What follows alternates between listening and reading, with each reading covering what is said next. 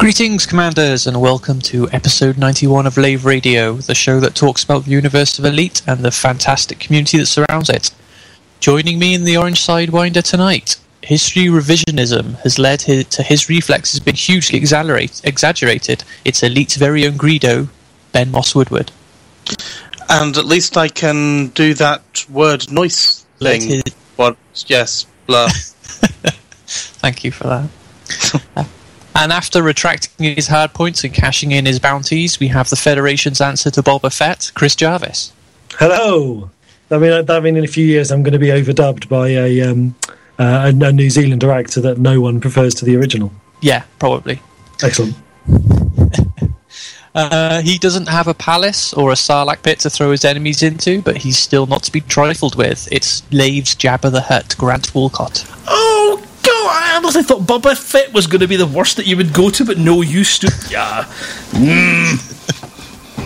Yes, hello. Hi, Grant. And I'll be your two-headed pod racing commentator for this episode. I'm John Stickler. Oh, harsh. That's the worst. That's the worst. Well, no, I left out the obvious worst character in Star Wars out. Mister, no, who you talk about? I wouldn't even do that to Grant. Although if Colin Ford had come on, I'd have run out of annoying characters, and somebody would have had to have been him. So as you can tell, this week is a Star Wars themed episode because I'm going to go and see it on Friday.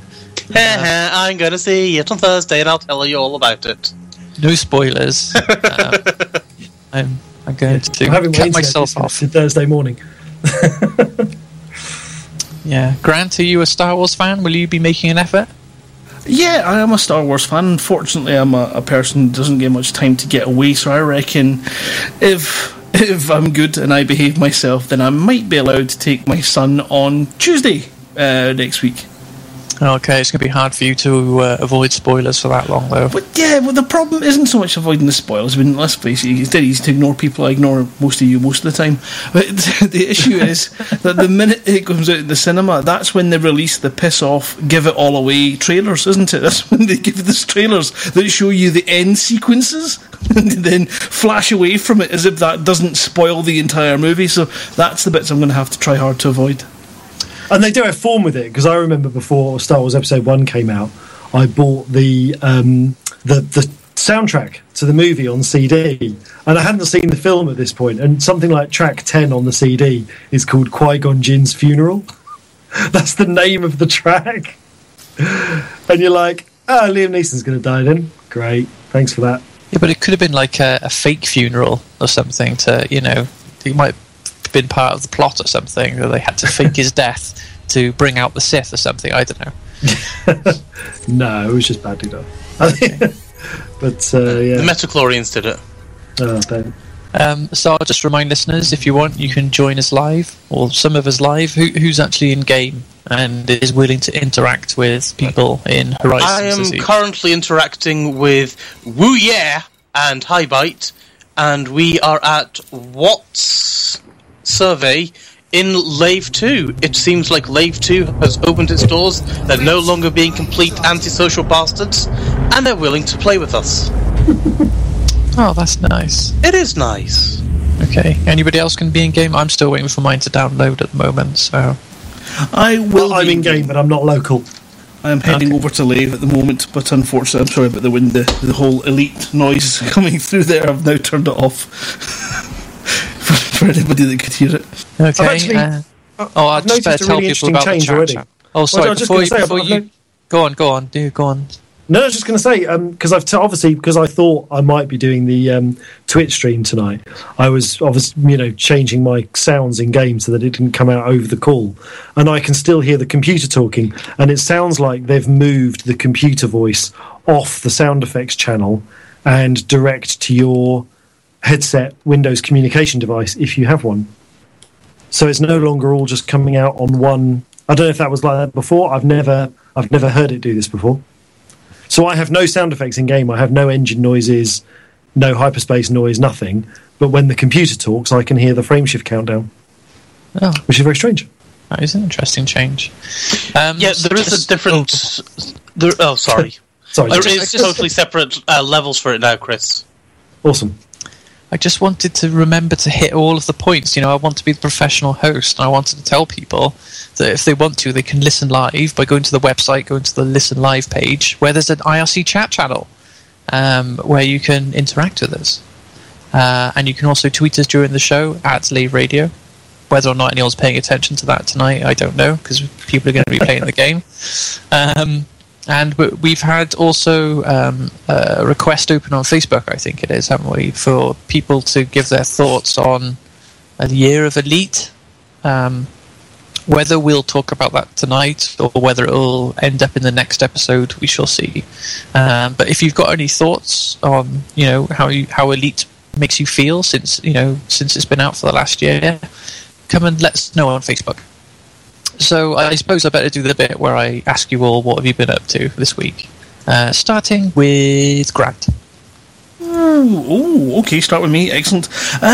It's been a week of Christmas shopping. Again, it's just a lot of boring bits and pieces with regards to getting paperwork and all that kind of stuff sorted out for my gran. I was at the bank's got another appointment to go back on Thursday. So just lots of endless tasks like that, as well as getting ready for Christmas.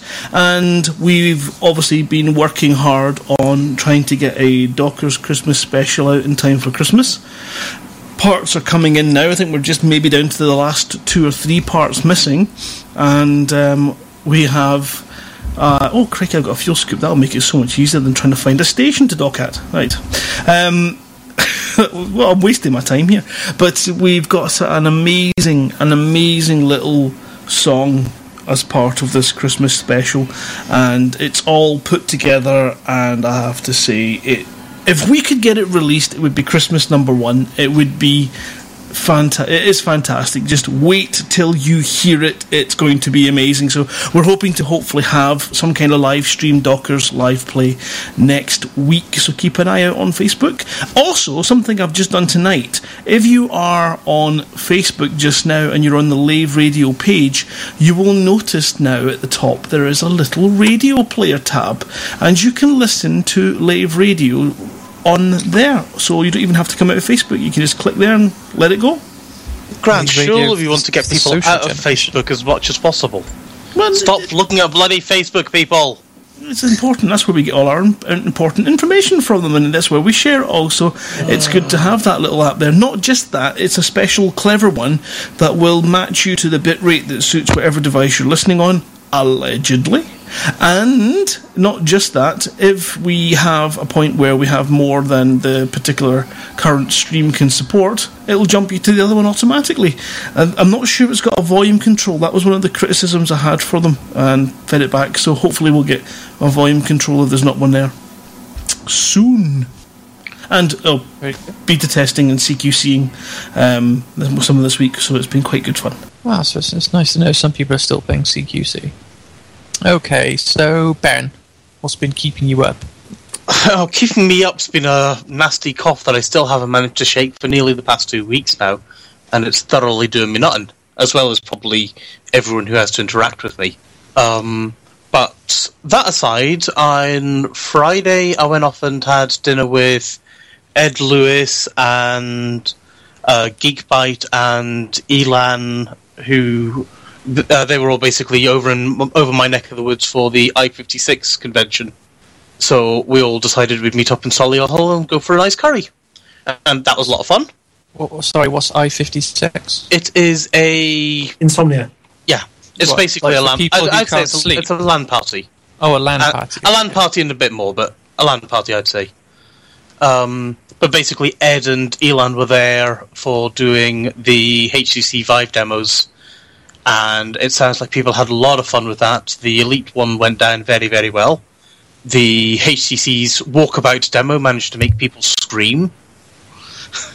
And Geekbyte, who's an awesome guy and a great streamer as well, he was basically there doing his streaming thing.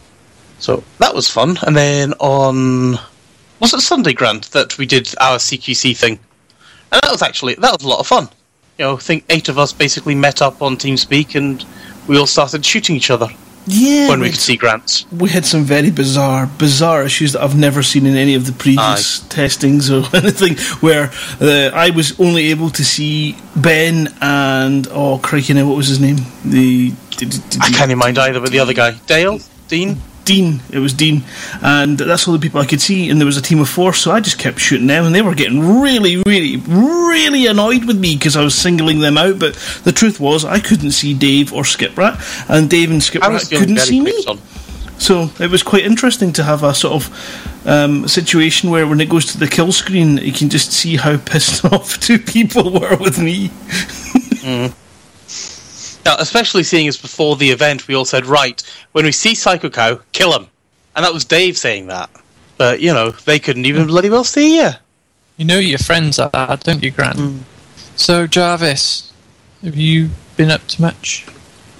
Yeah, I've actually been playing, despite the fact that Horizons wasn't out yet, I've been playing a fair bit of Elite, actually. I cashed in my money from the Lave CG. And it's got me into an ASP. So I finally traded up from the Cobra Mark III. Obviously, there's some debate over whether the ASP is a trade up. I think on balance it is. It's obviously just not very good at everything. But I've not really, since playing Elite, I've not really pursued the whole kind of trader smuggler side of the game. So I thought I'd give that a go for a bit. And yeah, I'm just off to now that Horizons is out. I'm just off to assist him to go and visit the moon that's named after my daughter. So I'm going to go there and see that. And I've also been writing. So I've been writing the script for the Chaos Reborn audio drama. That's been interesting, difficult but interesting. Difficult really just because I'm writing something that I've not necessarily written before, and I'm not just necessarily talking about fantasy or Chaos Reborn. But because the story itself is a kind of murder mystery, that kind of mystery thriller, that's not something that I've ever written before. So I'm finding the plotting more challenging than I perhaps would for something else. Chris, did you say the word scripts in plural? Well, I mean, I am sort of keeping an eye on. I am keeping an eye on the budget for whether or not we can do a second episode. Because, as I said, the actual Kickstarter rewards are actually coming in less than I'd originally budgeted for. So I do have more money than I had originally budgeted for. I'm not sure if I have quite enough for 2 episodes, but if I can stretch it to 2, I will. Consider me getting excited, but I'll try to keep calm. Yeah, I mean, I'd really like to do more than one. But I don't. At the same time, I don't want to shortchange. I don't want to cut into episode 1 in any way, because that's obviously what people have backed, and I want to make sure that budget's used properly. But if there's slack in there to do a second episode, then I'm definitely up for it. So yeah. Okay, cool. What have I been up to?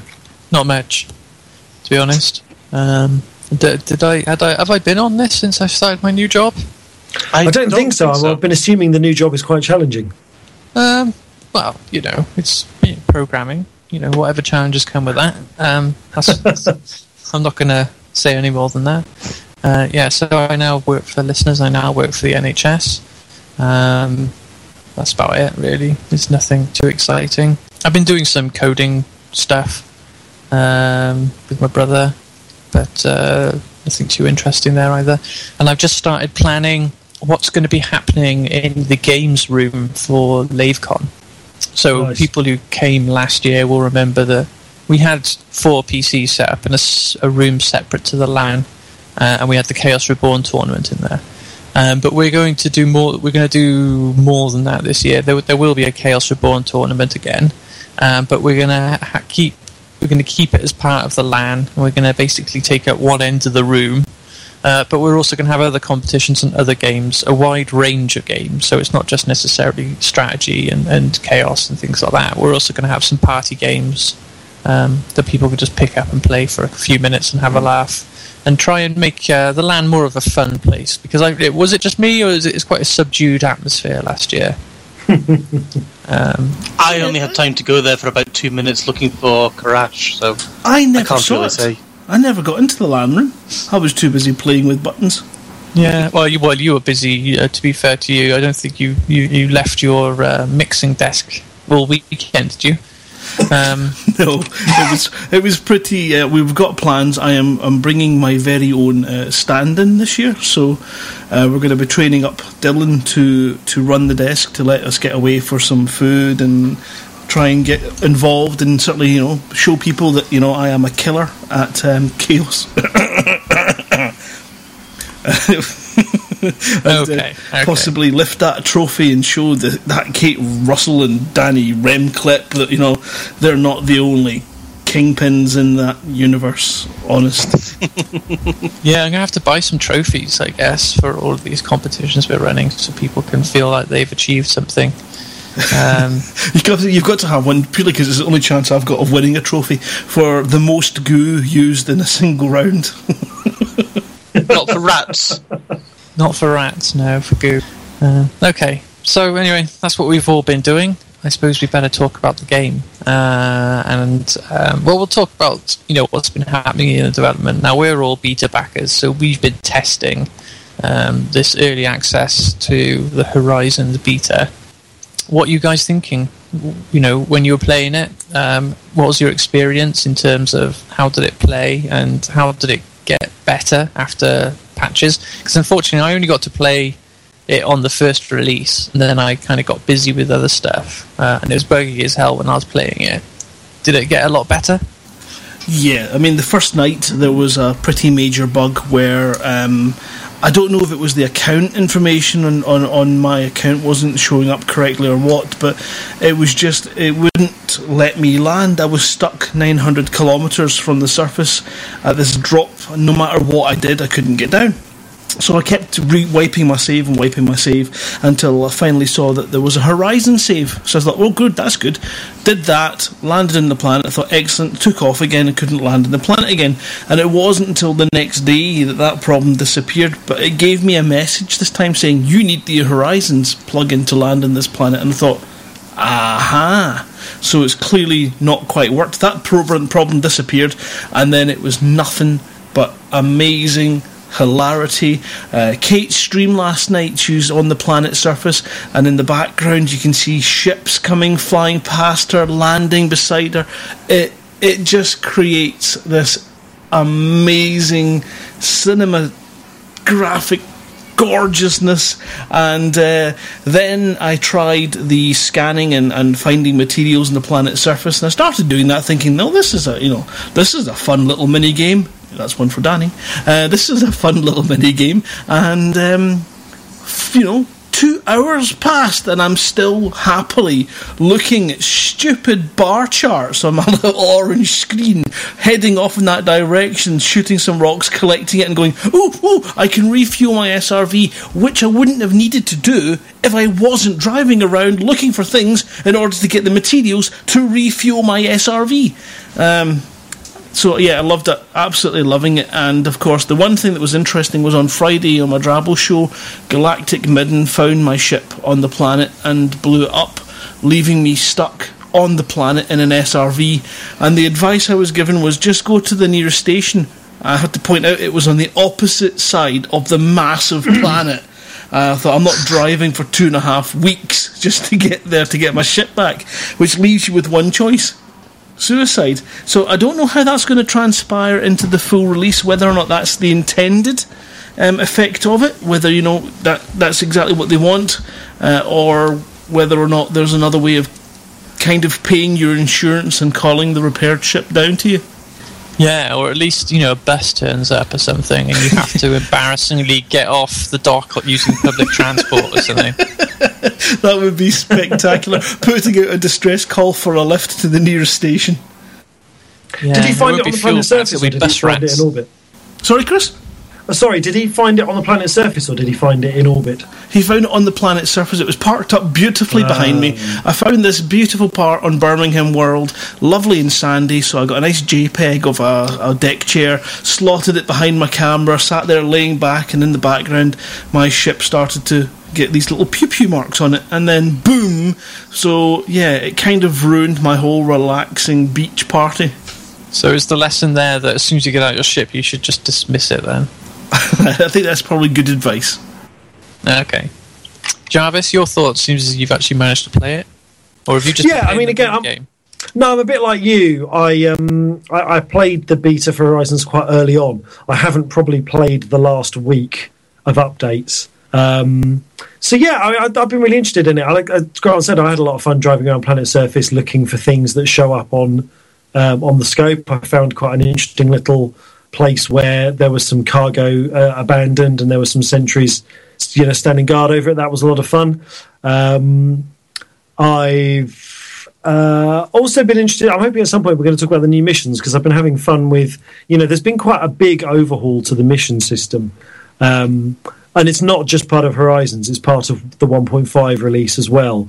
There's a whole load of new mission types, branching missions, missions which require multiple parts, which in the couple that I've done, the multiple parts really seems to be like, you need to go to this planet and give this thing to this guy. And then when you get there, he's like, oh, this isn't for me. You need to go back to the guy that gave it to you. So then you fly back and you kind of go back and forth a bit before it actually gives you the money. But there are some interesting ones now where, like, you're given something that you have to sort of hold on to for 40 minutes and not die holding it, and then supposedly an NPC will show up and sort of ask for it off you. Although when I tried that in beta, I have to say no one ever turned up to claim it. So I don't know what's happening there. But there's quite a lot there now, actually. And if you include some of the stuff now, the missions that take you down to Planet Surface for deliveries and things, there's actually quite a bit of, for people who maybe haven't looked at the sort of bulletin board missions in a while, there's quite a lot there that's good. And actually, after I bought my ASP, it was funny, I took a screenshot of it, because I bought my ASP and I kitted it out, and the last thing I bought, I had 11 credits in the bank after I'd upgraded my ship, and I thought, I haven't really managed that budget very well. This is not an auspicious start to my trading career. So the first thing I had to do to just kind of get back some trading capital and even earn the insurance money for the ship was I picked up a few missions, because obviously they pay good and they don't require too much upfront. Oh, so stupidly, the first undocked with only 11 credits in your bank. Yeah, in the world, yeah.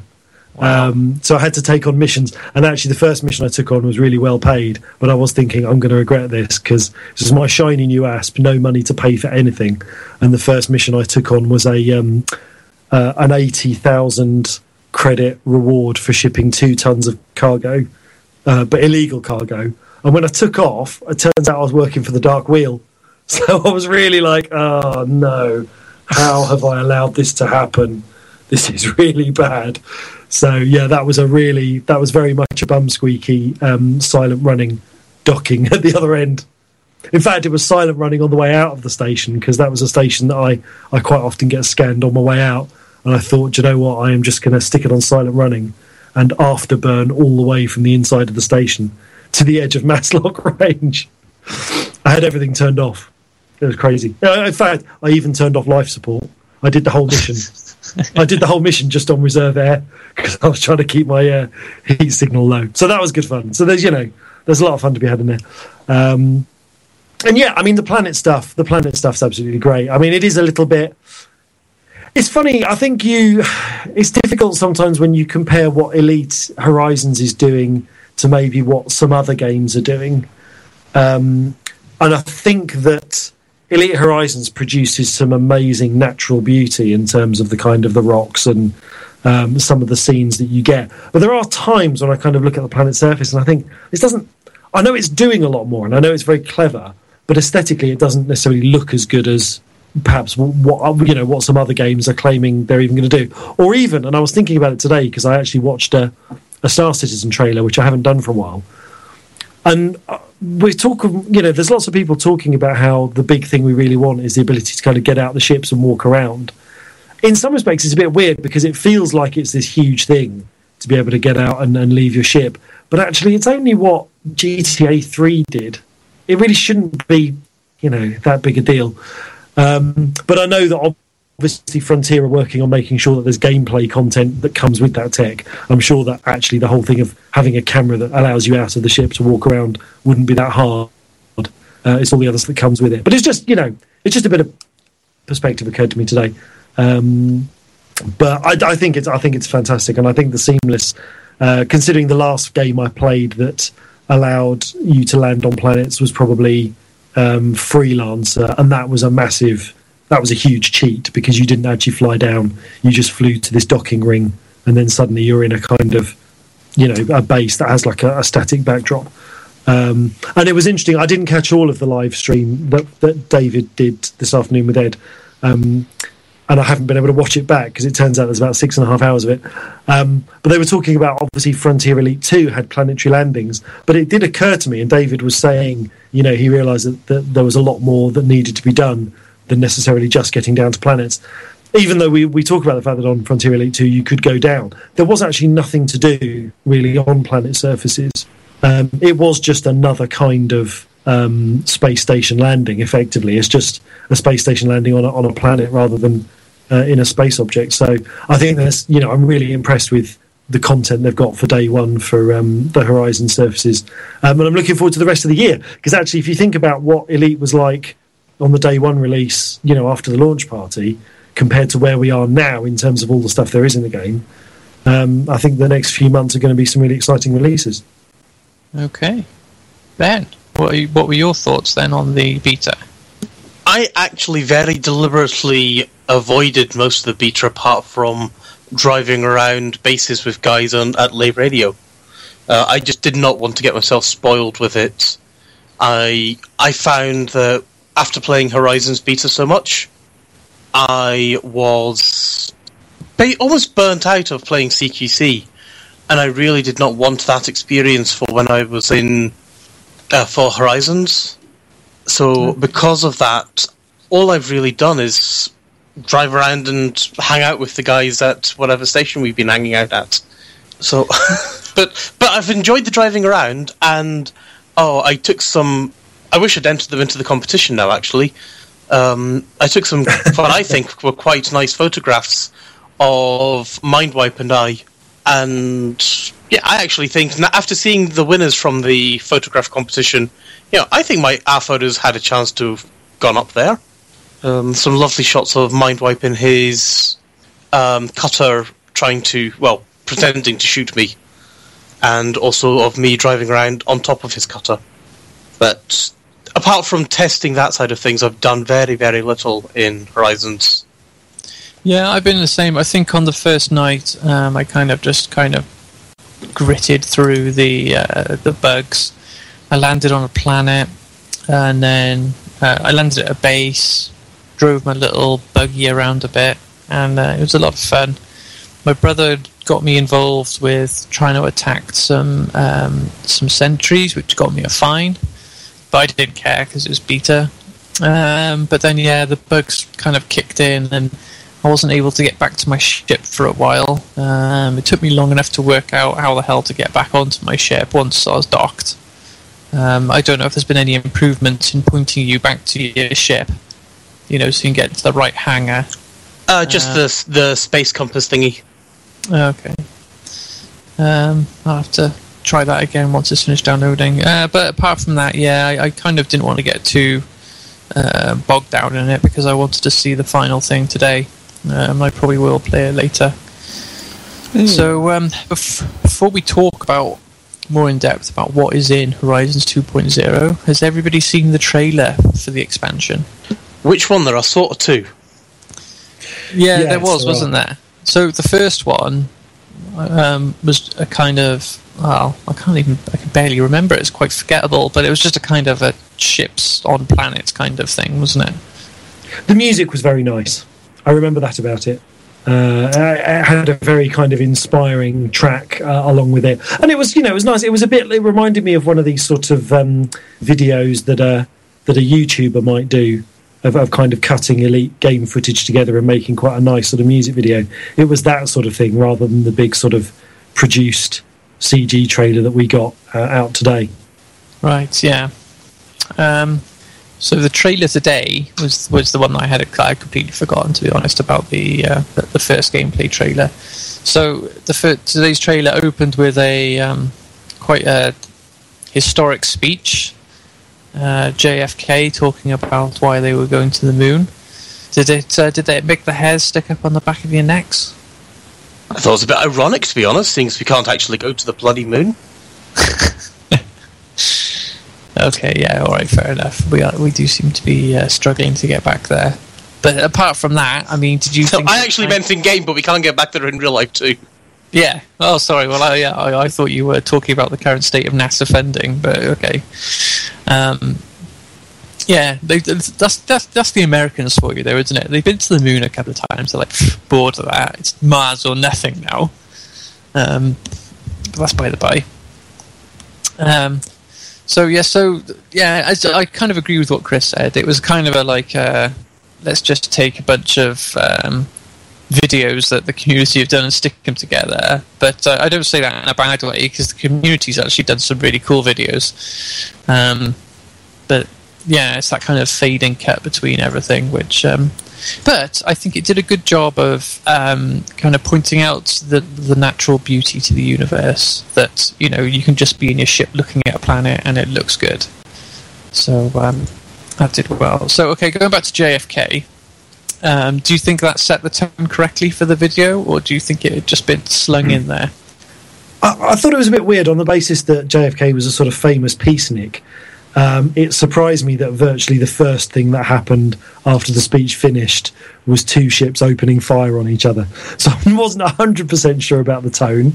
But at the same time, you know, I did really like it, and I liked the kind of juxtaposition of the JFK speech with the sort of, you know, footage of these moons. It reminded me a bit, and I know this is going to sound like a negative thing, and it's not, because despite the series' flaws, I actually thought this was a really interesting opening. The opening credits to Star Trek Enterprise, which kind of showed the history of spaceflight, and a history of spaceflight that led all the way up to Star Trek era. And one of the other things that was interesting was that showed a number of different vessels that have borne the name Enterprise kind of over the decades and centuries. And it kind of reminded me of that. I liked the kind of tie into real history and kind of real events. And I think it's it's an inspirational speech, and it's, if you're talking about opening up a whole new area of the galaxy to explore, I think very appropriate. And yeah, a really nice surprise.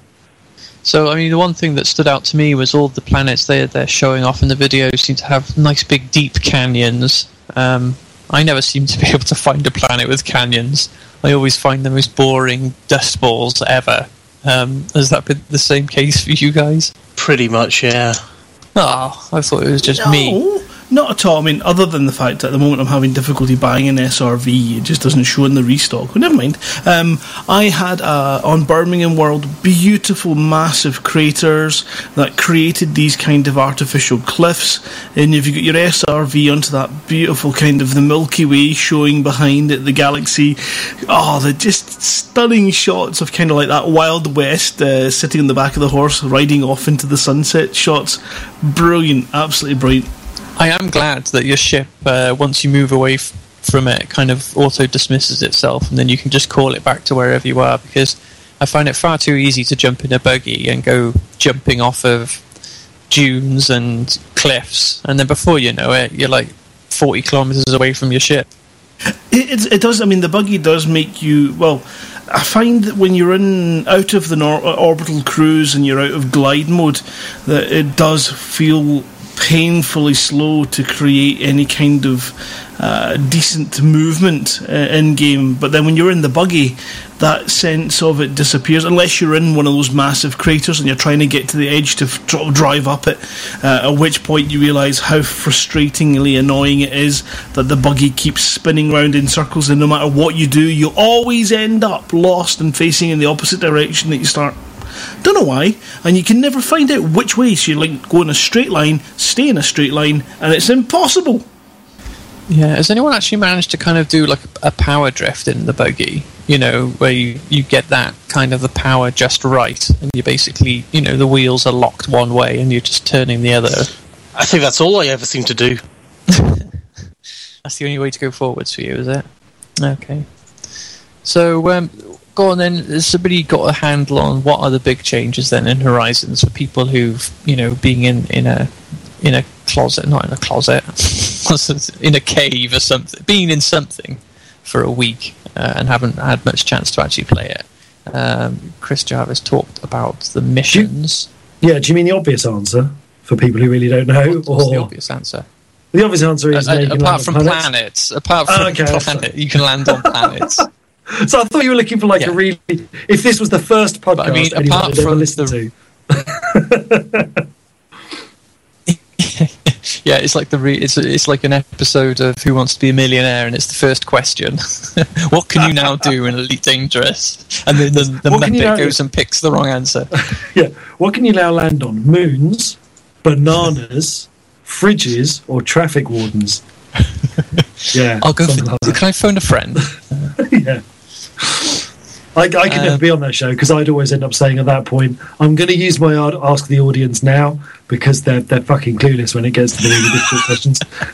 Yeah, and I get an insult in, which I might not be able to do later in the show. Yeah. Okay, well, for me, the one thing that I'm looking forward to actually is the Cobra, the new Cobra Mark IV. Is this something anybody's... Because that gets launched tonight as well, doesn't it? I was actually flying that last week, and I quite enjoyed it. It's very nice for some basic pew-pew. Obviously, it's not the same as a Vulture and things like that, but it's a good... For pew-pew, I think it's a better ship than the Cobra Mark III because of its better hardpoint positioning. It doesn't have as much...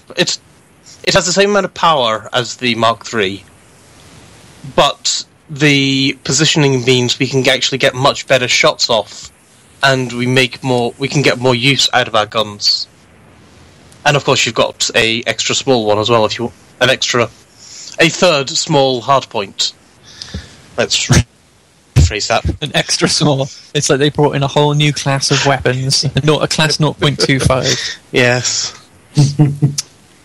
And you haven't found the handling an issue because I know that's what I think people are just pissing and moaning about the handling because they're used to the Cobra basically being the fastest ship in the game, and I know because I'm flying this ASP. I keep missing the door on the front of space stations because the ASP doesn't turn. You know, if you're approaching the space station door from above and you turn to try and go through the door, you just carry on sailing past the station. So yeah, I think anything other than the Cobra or possibly an Eagle is going to feel like really dodgy handling. Well, I was going to say, if you think the ASP's bad, you should wait till you get into a Lakon. No, but I kind of expected with that. I thought the ASP was still quite nippy, but it's really not. Like, for example, it's going to take me 27 minutes to fly to this planetary surface. Screw that, I'm going back up to space. Yeah, but anyway, sorry, we're talking Cobra Mark IV. Yeah, so Cobra Mark IV, well, I don't know, guys, I haven't been on the podcast for a while. I mean, have you all given your thoughts on the new ships that were out in the ships expansion? Kind of did a couple of weeks ago, didn't we? Yeah. We sort of did, yeah, but I don't think... the Cobra Mark IV is really the one we haven't covered.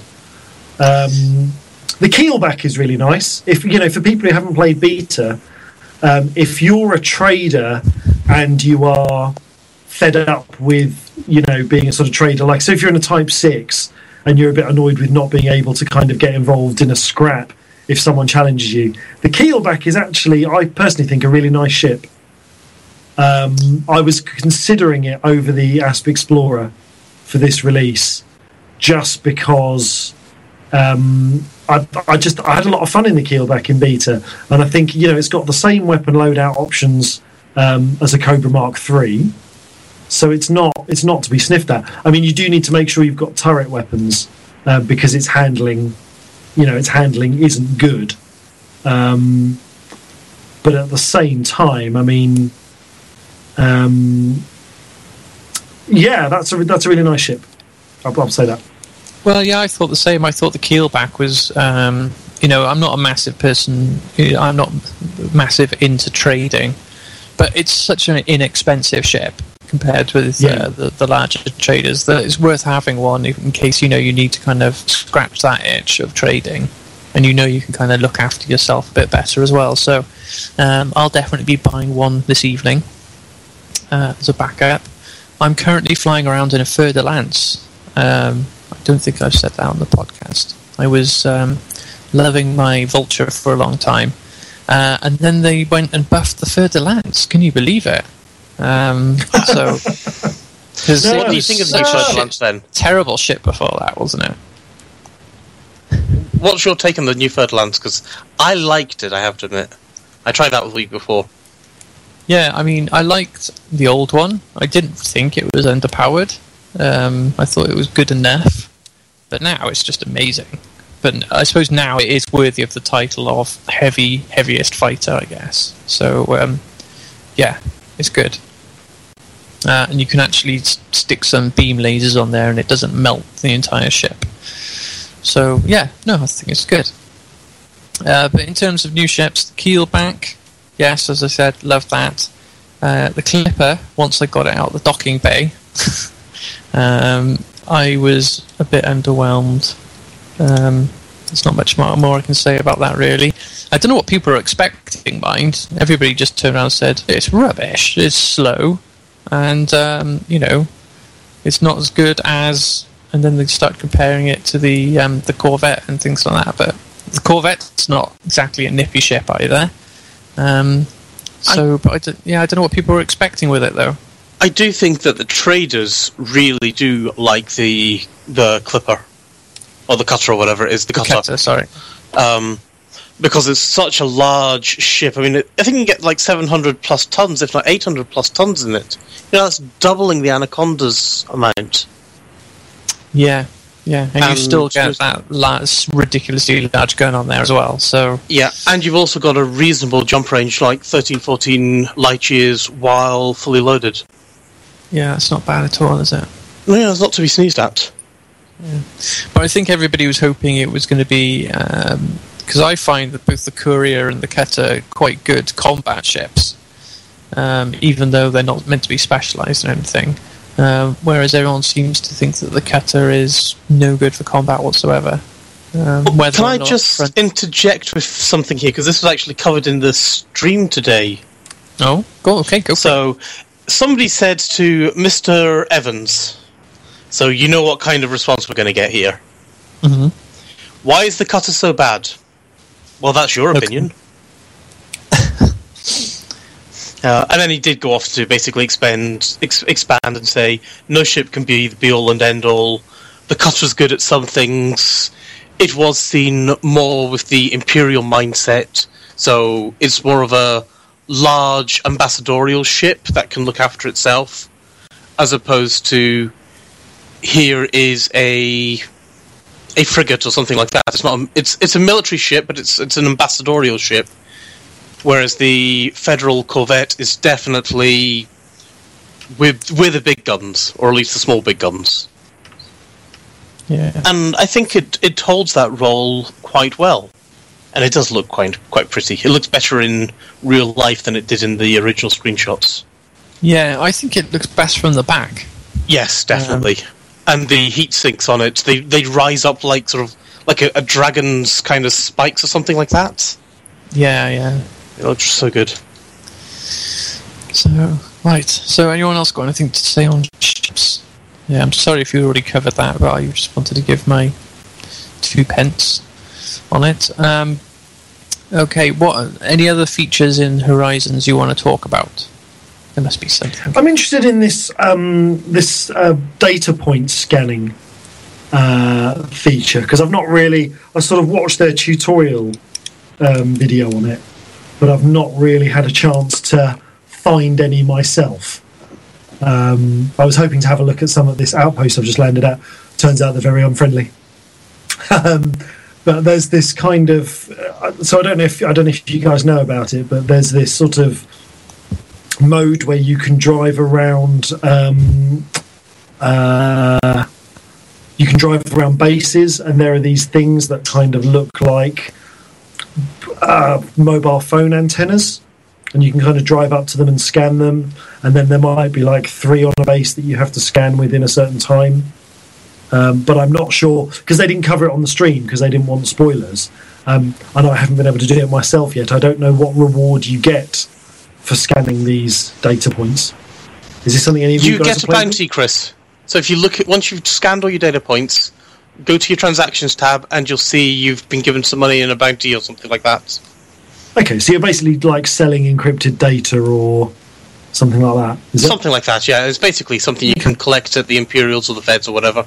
Okay, cool. By the way, some people are noticing that laveradio.com seems to be having technical difficulties again. That's bad news. Unfortunately, that's the web hosts. There's not a lot I can do about it. Oh, good grief. How annoying. So, yeah, are we even broadcasting then? I mean, we're on Twitch, obviously. But we're on Twitch. And if somebody's got the page loaded already, they should still hear us. Okay. The chat room might have crashed, I don't know. The chat room is just IRC, so people in IRC who are using proper IRC it's hosted on IRC. Yeah, okay. No, they can still listen, and if the website's down, you can also now use that radio player tab on the Facebook page to listen to the radio directly, or you can obviously jump to twitch.tv/Lave Radio. Moo Tech. Well done, Grant. Where would we be without you? Sorry, I didn't mean to sound sarcastic there. That's just my normal voice. Well, no, we've got backup. We've got backup text now. We've got Chris and we've got Chris. Although Chris hasn't done it, whereas Chris has. Yeah. Fair enough. Okay, that reminds me. The video for Horizons 2, the proper trailer for it. Did I take it we all noticed the seal in there? Sorry, the what? The reveal? The little reveal. Yeah. Yeah. Do we want to? Is there, apart from squealing about it, is there anything we can actually say? No, it looks a little bit like Unknown Artifacts, only on a planet's surface. So, I mean... So if UAs are exciting, then these are exciting. Yeah, I suppose the question is, are people out there now racing to the distant reaches of the galaxy to find planets to see if they can go and find these? Or do you think Frontier have just been really mean and just put them in the video? Oh, yeah. I'm sure people are looking. I hope if they are looking that they're not wasting their time. I bet you that people like Canon are looking for all this kind of stuff. Yeah. And I was going to say, this is the time when you might want Alan on, but someone else might know.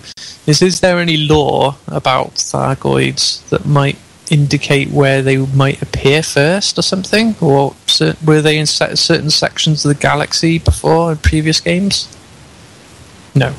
It's tricky, actually, because mostly we're talking about Frontier First Encounters, which is probably the game that, from my discussions with people seem to have played the least. So that's a difficult one. Although, I mean, the Thargoids were obviously in the first Elite, but it was more of a thing where you would be jumping around in hyperspace and sometimes you'd get dropped into like a black system and you would get attacked by Thargoids, and it was kind of almost instant death. But I think, Frontier First Encounters, I think, was the big game that covered Thargoid stuff happening. And it's not something that's concisely, it's not something that's concisely written down anywhere, really. It's a tricky one. Yeah. I'm just wondering if people are going to be able to make educated guesses or whether they're just going to have to brute force it and go and visit as many planets as possible. Yeah, I mean, I don't know. Because they were talking about a long time ago, they were talking about there being areas of the galactic map that you actually can't get to at the moment, which they were sort of keeping reserved for later developments. So I don't know if that's still the case.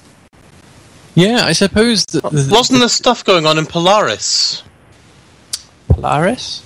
Yeah. Sorry, I thought there was some more context. I thought there was some kind of Thargoidy type stuff happening in Polaris, but I didn't play any of the Frontiers, so I don't know. But that's certainly one of the things that everyone keeps talking about is is something in Polaris, but what that something is, I have no idea. Okay. Oh, yeah, Goose is just confirming, there were things in Polaris, but I'm the wrong person to actually say what there was, just what I've heard. Okay, interesting. But I guess if you guys have played First Encounters either, then you probably don't know either.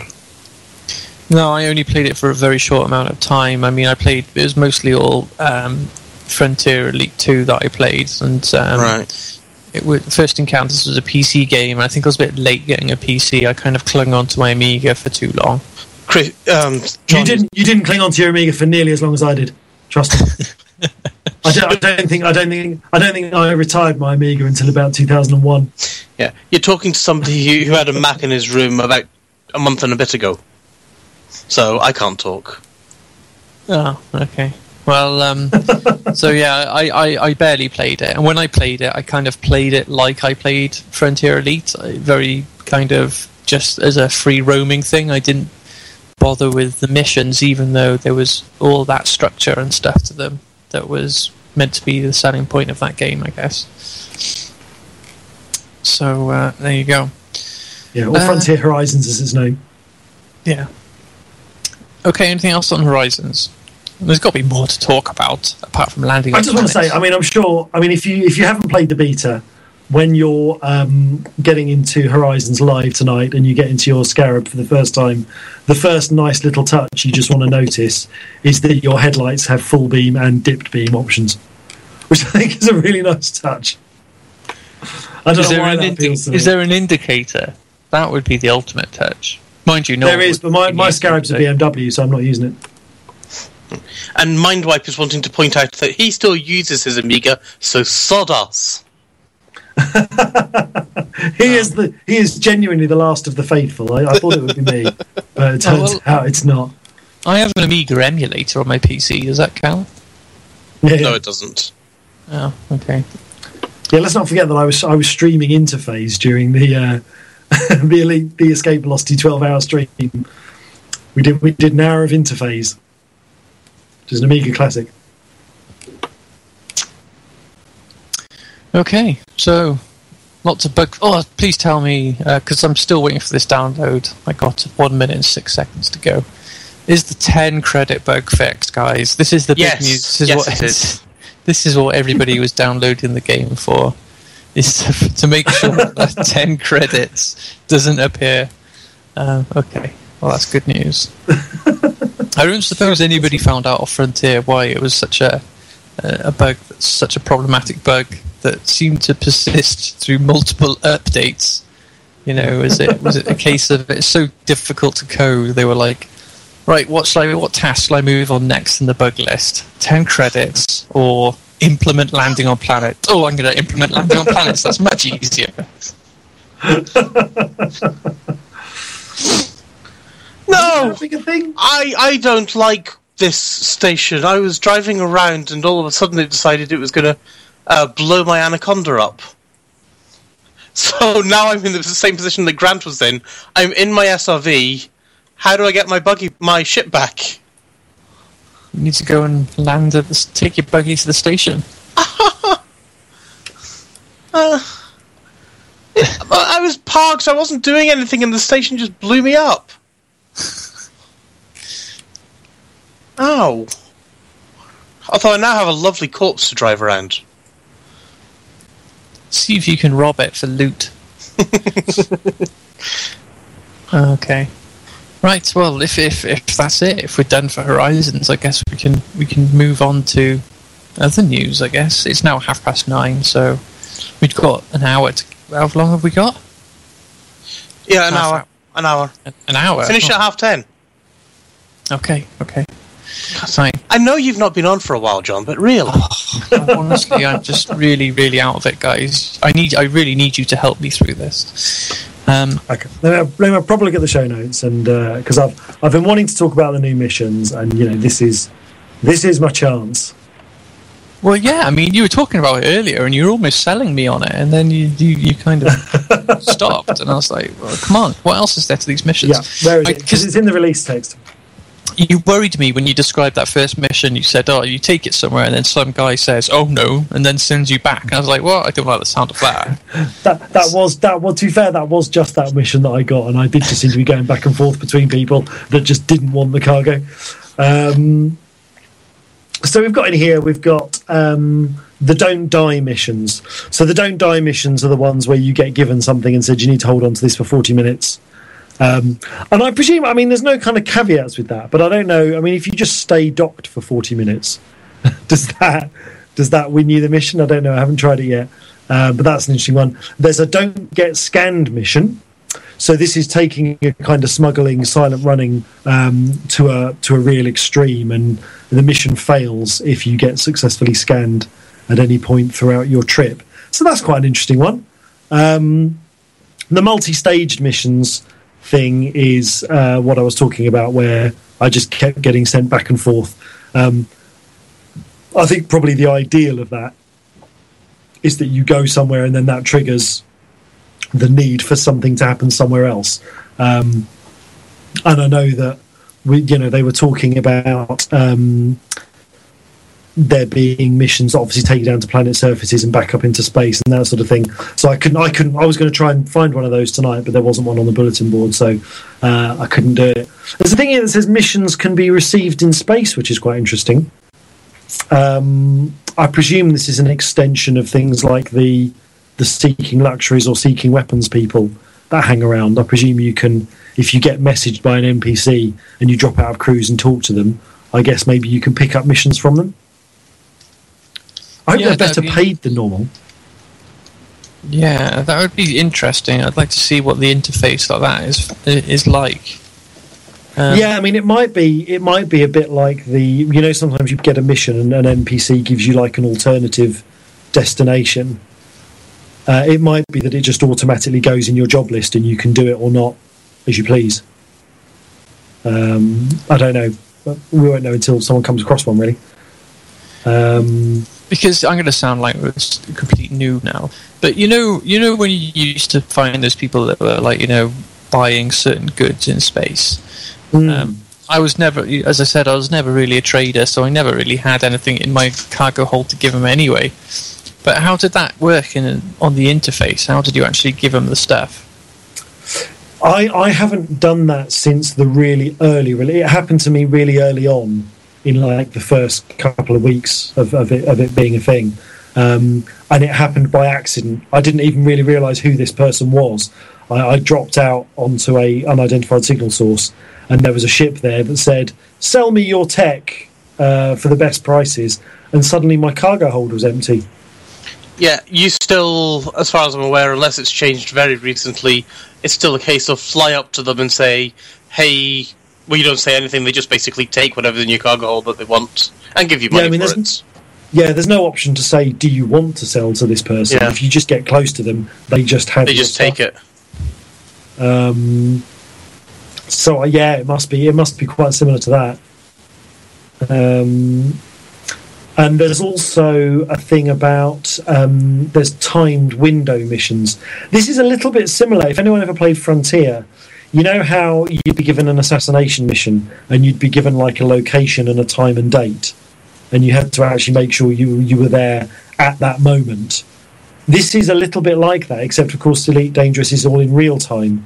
So when it says to you, you have to look out for this person to drop off cargo between 8:45 and 8:50. That is literally the time you will have to do it.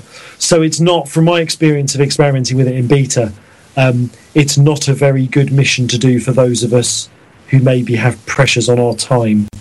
I think the last time I tried to take on a timed mission, my daughter started crying and I had to go and deal with her. And by the time I came back, the mission had timed out on me. Because it's even more, because sometimes you'll pick up a mission that says you've got to do it within 35 minutes. Okay, yeah, that's fine. But this actually is specifically, you have to do it in a 10-minute window between one time and another. So it's a bit more of a challenge, unless you've got a completely free hand. We've got legal salvage now. I can't remember if that wasn't in the last release of the game, was it? That's only been in beta. Or has it been in live as well? I think it might have been in beta, but again, I've never done it. I seem to remember it being on a list somewhere. Yeah, you come across Rex in space now, and you can pick stuff up, and I don't think it's tagged as... It's not illegal, you don't have to smuggle it back. And you've also got, because I saw one on the way here, although I didn't respond to it, distress signals. So I haven't actually dropped down onto it yet, but I'll be interested to see if the distress signal is a replacement for the old unidentified signal source that turned out to be like a trader under attack. Because they've had trader under attack sort of USSs previously. It'd be interesting to see if those have now been replaced with distress beacons, or whether the distress beacon is entirely new content. Because in this 1.5 content list in the changelog, it does say distress call scenarios. Okay. So very interesting to know what that'll be. It also says Alliance VIP escort. I've not come across that. I'm not sure I really want escort missions. Well, yeah. That's the thing. As you said, if you can't log off, then that could be a problem. I think that's everything. There's a thing that says unique cargo missions. You have to deliver what you're given. I think I've always assumed that the cargo missions you have to deliver what you're given, but I guess because of the generic nature of some of the cargo you were given previously. I mean, if it said like you have to deliver 2 tons of scrap to this place, and you lost that scrap, you could just go and buy some more to replace it. But that mission that I did the other day that I discovered after I took it was for the Dark Wheel.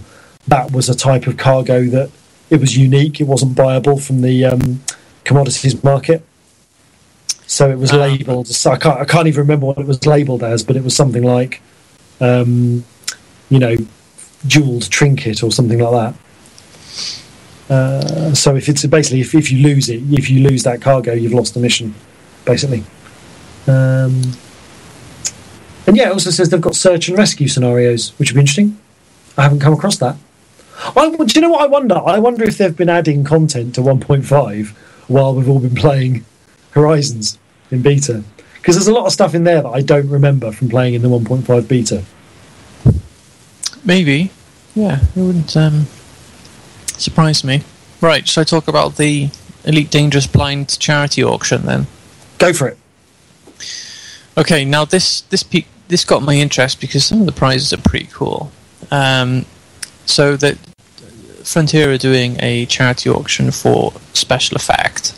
There is a link in this document, but no doubt it's probably on the forums as well. Now the auction ends on the 17th of December at 9 o'clock GMT. But some of these prizes are cool. Name your own station, which is obviously a cool thing to have if you missed out on it during the Kickstarter period. So if it's something you've always wanted to do, that's a prize. But this one's the best one. Your personal unique paint job. So you get to work with Chart, who will help develop the paint job for you, and then add it to your account. So you'll get a unique paint job. How cool would that be? That'd be although awesome. I don't know. Part of me would want to design a paint job, but then let everybody have it. I wonder if that, if you asked them, they would do that. That isn't an option. I did actually ask that of Ed, and this is a one-off. You alone, nobody else. So it is a bloody rare job. Yeah. So I could actually have a ship with escape velocity hand painted on the side of the. If you pay however many credits that's going to be, yes. Yeah, I can't do that. I think people might think that's a bit of a misuse of your Patreon funds. Yeah, to be honest, I don't even think I wouldn't be surprised if my entire Patreon budget isn't even the top bid for it. You'll probably be right there, to be honest. Considering that I met a couple of people who'd spent like over £1,000 just getting to the launch party last year. Yeah, I think there'll be some. Let's use the word generous. There'll be some generous people bidding on the auction. I would not be surprised. Yeah, but imagine if this was like if it's Star Citizen doing this. Considering there's been people there who've paid like tens of thousands of dollars for just ships. All that extra cash that's probably around there. Imagine how much they'd be able to splurge on a unique paint job. There's got to be a couple of people that would maybe spend $100,000 or something on it. Wow, yeah. So I've just had a message in game. Did Frontier say the Black Friday paint job is for all ships? Galor Kraken is saying that. Yes, I believe they did. Okay, because he's saying the Viper Mark IV can't use it. I think they said every ship that's in game currently is what they said. Oh, so it might not cover the new ones with 1.5. I thought they said it did, but I might be wrong. Oh, ow! Might be an oversight. Sorry, I've just ran into the invisible wall bug. You made it sound like you and I are sitting together, and I just started pinching you or tickling you. Okay, I'm stop just it! No, taking stop off. it, Ben! Stop it! Bad touch, Ben! Stop it! Yeah, I'm just taking off, and I ran into the invisible wall bug, and suddenly my ship's at 85% hull and no shields. Oh dear. Yes. Ouch. Another prize, sorry, every paint job in the Frontier store. That's not a bad prize, is it? Because Pretty good. I suppose if you look at the value of it, it's a couple of quid, isn't it?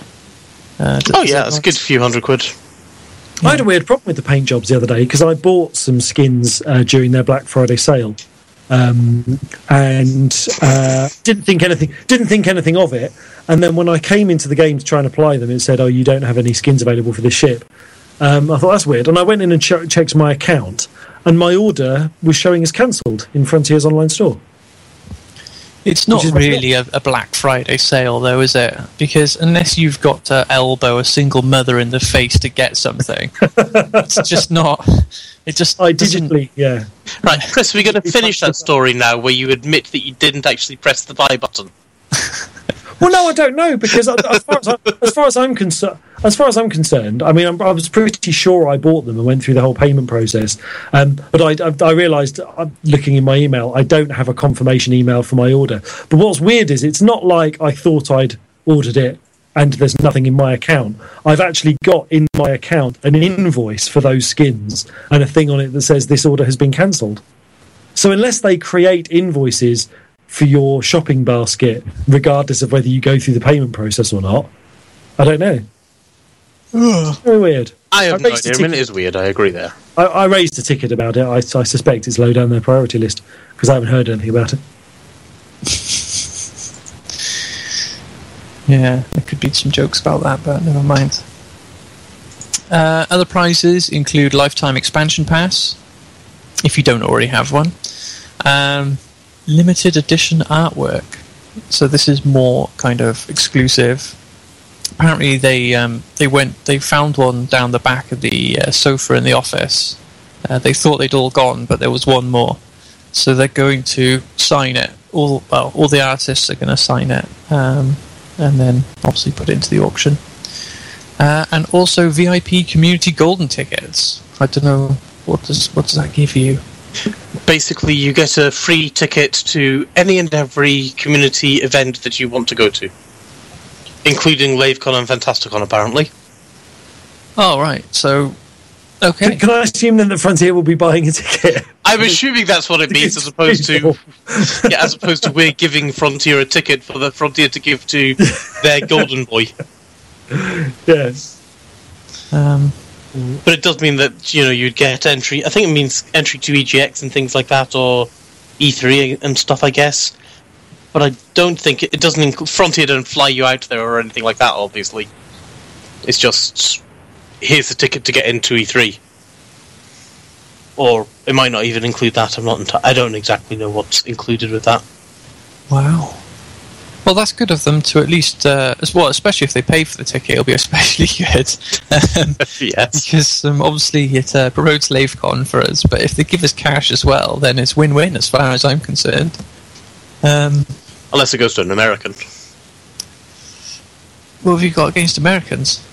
Oh, I don't think... it would be a very dedicated Lave Radio American fan to fly over to here just for LaveCon on the 16th of July 2016. Pluggety plug McPlug. Well done, Ben. I can do this thing. I actually posted on the Lave Radio Facebook page today a picture of David Cameron looking at the telly. I saw that. Yeah. So I'm trying to think of all the different viral ways we can promote LaveCon in the run-up to the summer. And I kind of took a tip from is it the Lottery that are running that campaign at the moment? Which is it's a stupid campaign, because their campaign is you need to win the lottery to stop Jordan winning it, or something like that. Yes, yeah, it's some weird thing like that. But the weird, stupid thing is, it doesn't matter how many tickets you buy. If Jordan's numbers come up, you can't stop her from winning. You know, it's an advert by someone that doesn't really understand how a lottery works. No, exactly. Whereas, to be fair, my argument was buy the tickets before David Cameron gets to buy a ticket. Yeah. That way you can't stop him from going. So, because a friend of mine said the other day, I could do with winning the lottery, and I said, did you buy a ticket? He's like, no. I said, well, that probably reduces your odds a bit. I mean, to be fair, not by much. I mean, it's 13 million to 1, or infinity to 1, but it's still pretty low. Yeah, but it reduces your odds by infinity, doesn't it? Even yeah. But no, you want to take a leaf out of. I was taken in by it. I didn't realise it was a Photoshop job. The guys who do the Hadron Gospel Hour podcast put up a photo on their website, or no, on the Facebook, showing Ben Affleck wearing one of their T-shirts for their podcast.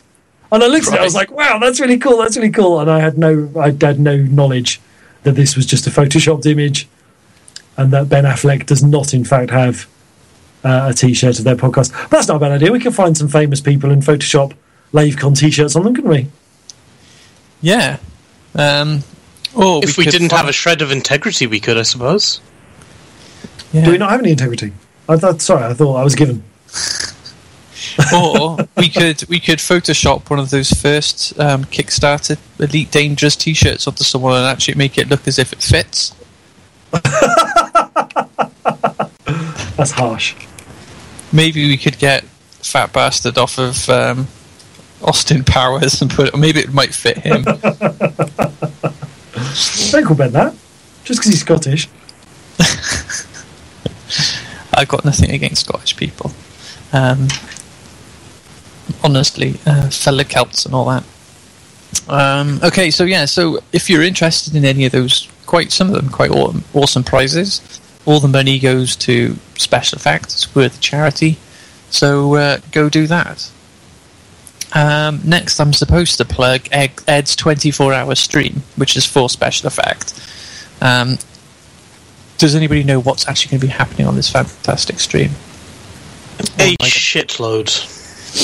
Oh, they're giving away more stuff. They're giving away high-end gaming PCs and Xboxes and stuff. It's just a bloody good gaming PC. It's a good i7 with a 4.6 gigahertz i7. Does it meet the minimum spec for Vive? I think it must do, yes. Good. It does, yes. That'd be embarrassing. I'm trying to find what's the graphics card it's got. It's 4 gig GeForce 980 SC, whatever the SC stands for. Something to do with super cooled, or it can be overclocked. It's got a picture of Chris Roberts on the front of it. And does it burn up as well? Get an Xbox for it. 5 name your own planets. Another personal unique paint job again. Every paint job in the Frontier store again. 3 X52s. A Steam Link and Steam controller. And I have to admit, the Steam controller looks quite nice. A high-performance graphics capture card, which is apparently, I think they're good for Xbox One streaming and things like that, I believe. Yeah, it's too late for me to do my Star Citizen graphics card joke now, isn't it? Yes. 3 YouTube gaming swag bags, whatever's in them. 5 copies of Mostly Harmless and the Methuselah Strain.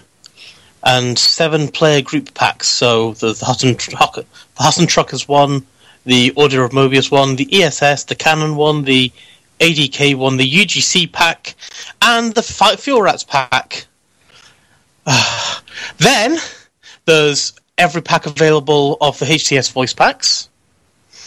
And last but by no means least, we've got 10 Planet Coasters orders, 10 Elite Dangerous Horizons orders, and 10 Frontier Premium goodie bags, which gets you the beanie hat, which looks really nice, actually. the Elite hat, which is very nice because I've got one, and a bunch of mugs and things like that as well. And I think to enter into this, what you've got to do, they've got a Just Giving page, if I remember correctly. And basically, for every £1 that you put in, that counts as one vote. So currently, I have for every £1 you put in, you've got a 1 in 5,657 chance, which is still better than the lottery of winning a very cool gaming computer. Yeah, it is a good prize fund there. But the only thing is you've got to watch Ed play the game for 24 hours. You don't even have to watch Ed play the game for 24 hours. Oh, right. That's definitely worth it. So long as you've donated towards special effects and the Just Giving page, then you're entered into that. There will, I am sure, yet more giveaways of stuff during the live stream, because they were giving things away every 20 minutes, I think, away during today's stream. But there was about 2,500 people watching today's live stream, I believe. Oh, right, okay. So quite a few people watching, yeah. So on Ed's live stream, we've got the introduction and speed docking challenge. Do we get any credit for the speed docking stuff, I wonder? Why did we get credit for it? Oh, didn't we do it first at LaveCon 2014? I think people had been doing it online before us. They probably had. And then at 1 o'clock, Barry from Special Effect is coming on the stream, and Barry's the top bloke, love him lots. Then we've got the Sidewinders for Special Effect at 2 o'clock. David Braben is playing the Quizmaster at 3 o'clock. And we do know that Ed Lewis does like a good quiz, so that should be interesting. Then it's music time. This is 3 o'clock in the morning, yeah? 3 in the afternoon. Oh, right, okay. Yeah, so it starts 12 midday. Right, so sorry. 3 in the afternoon, we've got David doing quizzes. 4 in the afternoon, Jim and Ed Lewis, and possibly others, are going to be doing some musical things live, so that could be quite interesting. Then at 5 o'clock, the thing that I wish I could be part of, but I'm not going to be around, is the Hudson Orbital Truckers have a new mission to save and protect Frontier Development's Chief Operating Officer Johnny Watts as they go wing to wing with the Code in a grudge match. So that, I think, would be a lot of fun at 5 o'clock. 6 o'clock, we've got the Code Breakers. 7 o'clock, we've got nothing important happening about Drabbles. We'll just skip over that. Michael Gapper and Barry are back at 8 o'clock. Then the racing is at 9 o'clock to 11 o'clock. Xbox One Master Chefs are doing stuff on their subreddits. That's 11 o'clock to midnight. Midnight on the 22nd, we've got the Hunter Games, which is player groups from Fire and Wide send 2 tributes into the Hunter Games a battle arena where only one person survives. 2 o'clock, we've got a community call-in.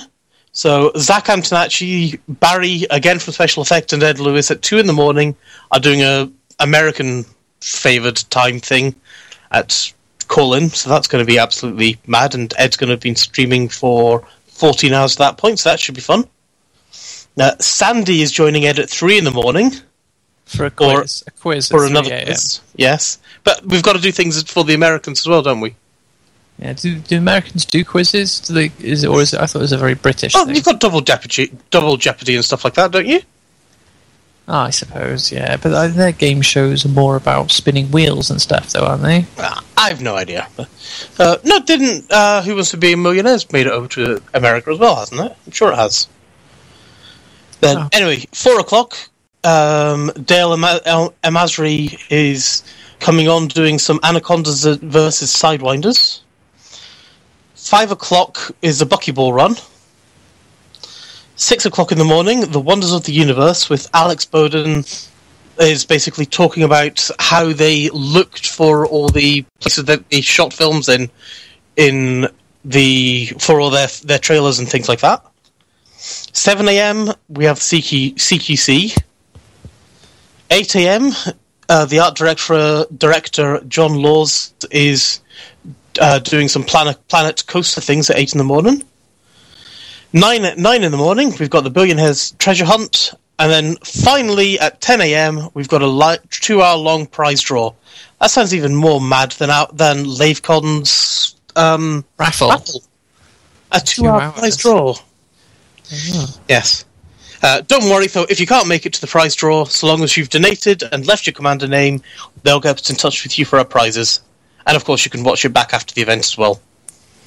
Now, I think the important thing that I want to know is, will Ed have a bowl of Cheetos for him to plunge his face into if they hit, say, £10,000 or something like that? If not, he needs to be sent one. I think something like this has to happen. You know, Viger has to show his support and send Ed some Cheetos or something. Or Kate. Yeah, no, that'd be cool. I am very gutted, actually, that I won't be able to join Ed on that, because I'm going to be doing family and worky things. So, ho-hum. Please say for the 2-hour prize draw, they've got Steph helping him out with that.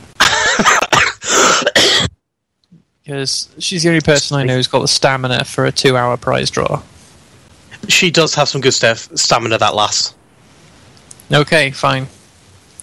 But yeah, I actually might tune in for some of that. I'm not usually one for live streams, usually because I forget that they're on. What date is it? Monday and Tuesday of next week. So okay. Monday at 12 a.m. Yeah. Definitely want to check out some of the, if nothing else, some of the Planet Coaster streaming stuff would be interesting. I'm well up for that. Do you want to do a tangent and say, have you seen the Planet Coaster building kind of thing? What the hell? No. We've got 32 minutes. Oh, the Planet Coaster released a lovely video showing the things that they've been doing for building some of their environment in the game, and it looks so rich and so crazy.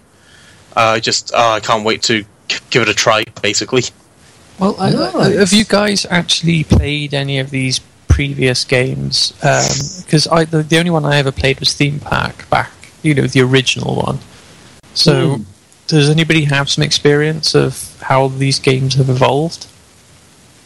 Well, this is what I was talking about, really, because actually, in some respects, there was kind of this is almost sort of third generation now of these kinds of sim games, because you had the original Theme Park, and then in the sort of early, sort of mid 2000, sort of 2010 range, you had a sort of new sort of wave of them almost, with things like Zoo Tycoon and that sort of thing. So I'd be very interested to see what's going on with it. I mean, I really enjoyed Lionheads, the movies, which was a sort of theme park type game, but instead of running a theme park, you were running a film studio.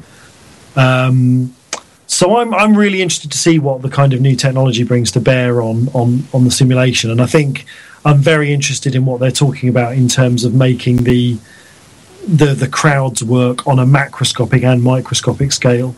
So the idea is that, as a whole crowd, your park works, but actually if you zoom in on kind of an individual guest, you can kind of see their journey throughout the park, and hopefully you'll be able to go on the rides yourself and that sort of thing. So I think it'll be interesting. I think it's a very different kind of experience. If you've played something like Cities Skylines or SimCity or any of those, I think something like a theme park is very different to that kind of management game.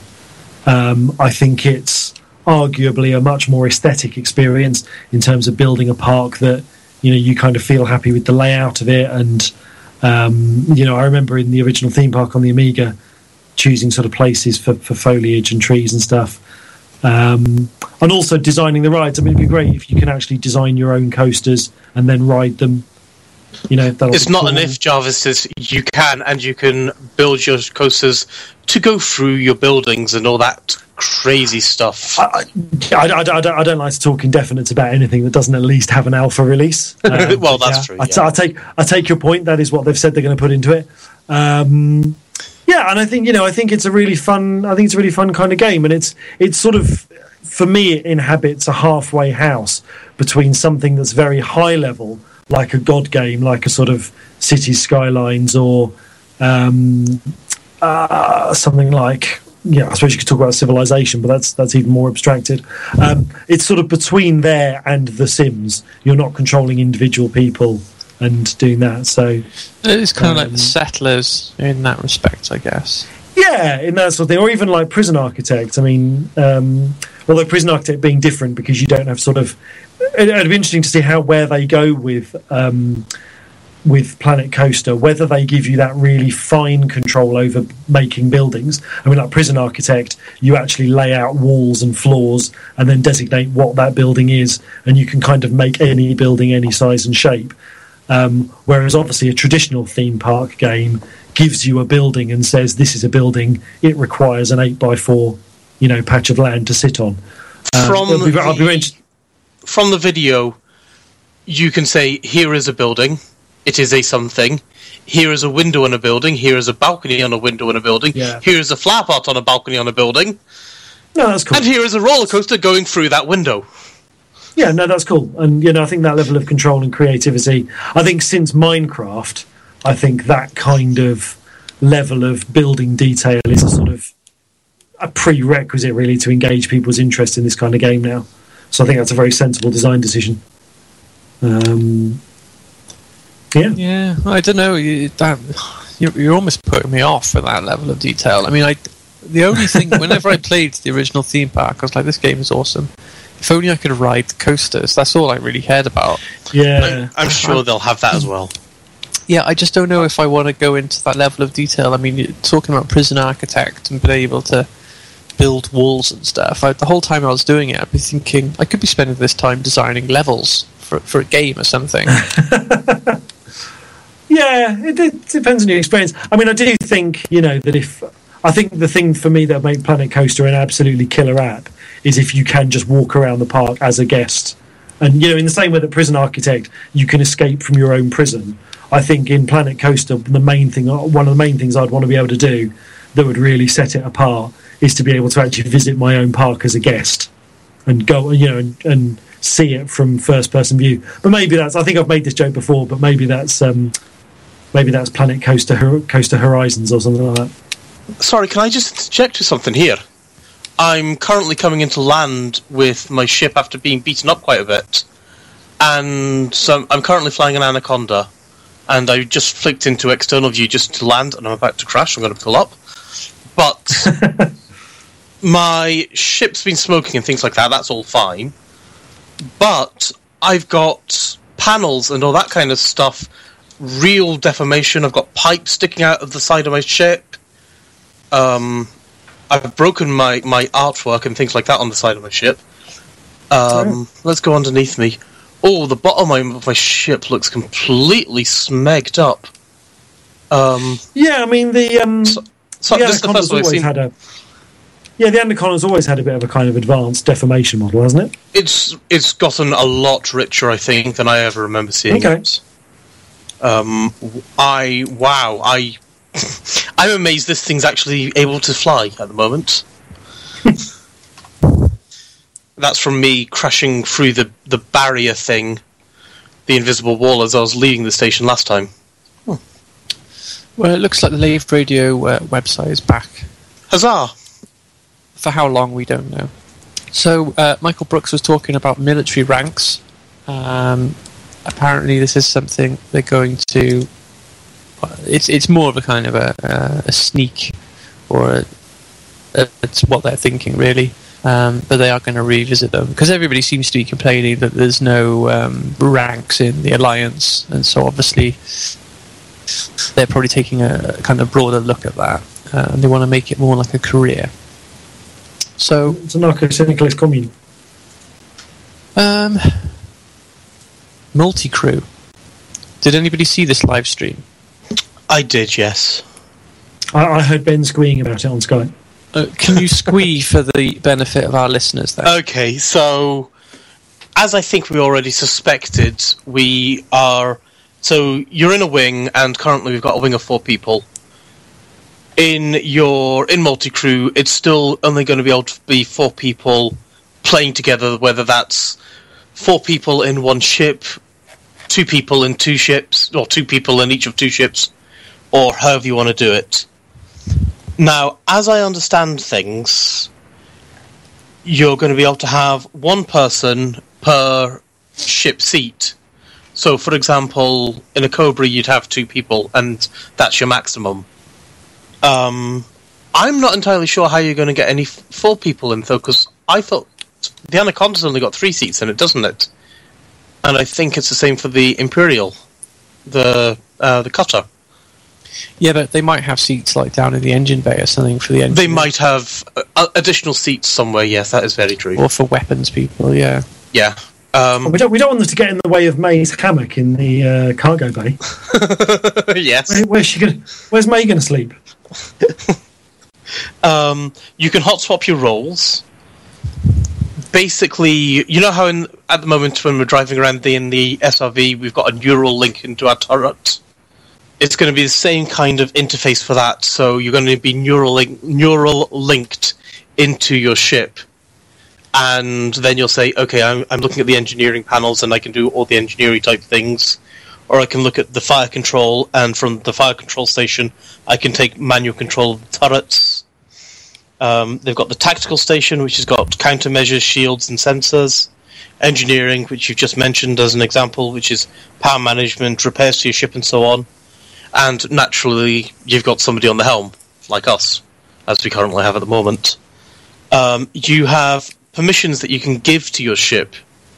So you can say, only allow my friends to fly my ship, or, okay, well, I'm allowing Chris Jarvis to fly my ship or to take over engineering, but I'm only going to allow Grant to go on the weapons and he can't touch nothing else because I don't trust him. You know, he'd go and turn the engine off or something. So you give him the weapons? But he won't be able to shoot my ship, hopefully. No, but he could shoot like a space station and get your ship blown.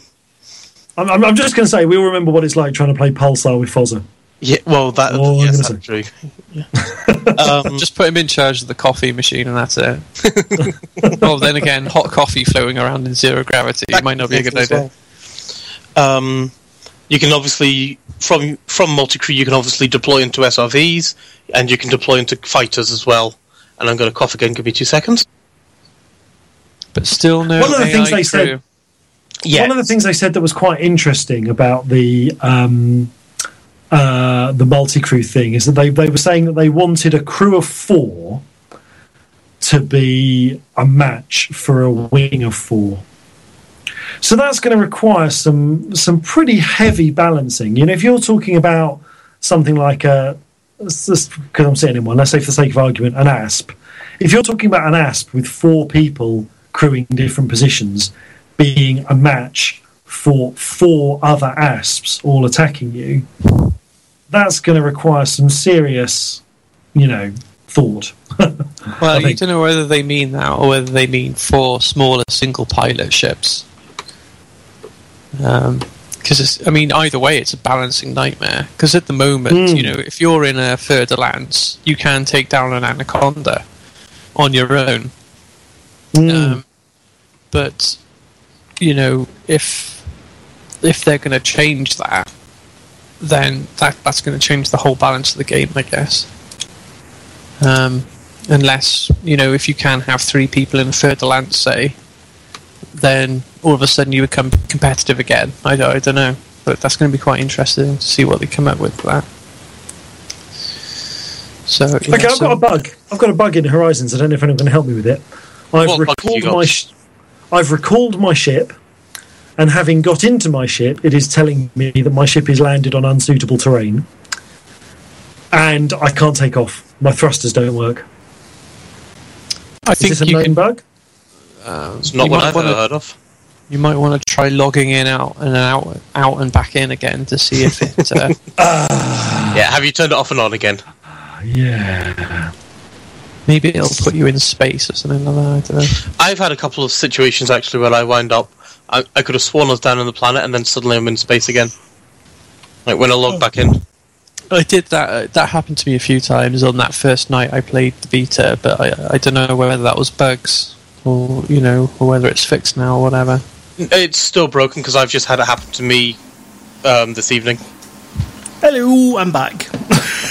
Back, Mr. Oh. Apparently, all the scouts had a big Christmas feast tonight, and they were all so stuffed they couldn't actually get them to move. So it took an extra half an hour to get them to come out.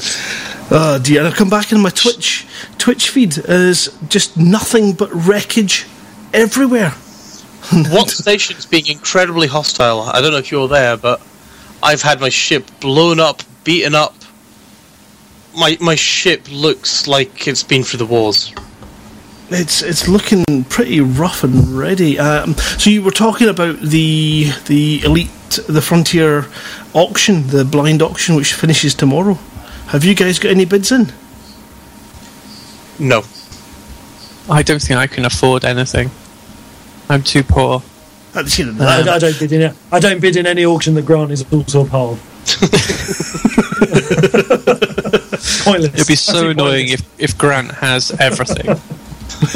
Well, yeah, that would also be problematic for marital life as well. So I did get an email, and it did kind of put the shivers up my back. You know, when someone running these kind of things says, "Thanks for your generous bids," you think, "Oh no." Did my finger slip and I had an extra zero? Yes, you have to go back and double check and make sure. I did put £20 on that, didn't I? It wasn't like 2,000. So I take it you'd be quite happy if you won the custom skin then. I want a cow skin for my T9. I'm surprised they haven't already released that as a skin that people buy on the store, to be honest.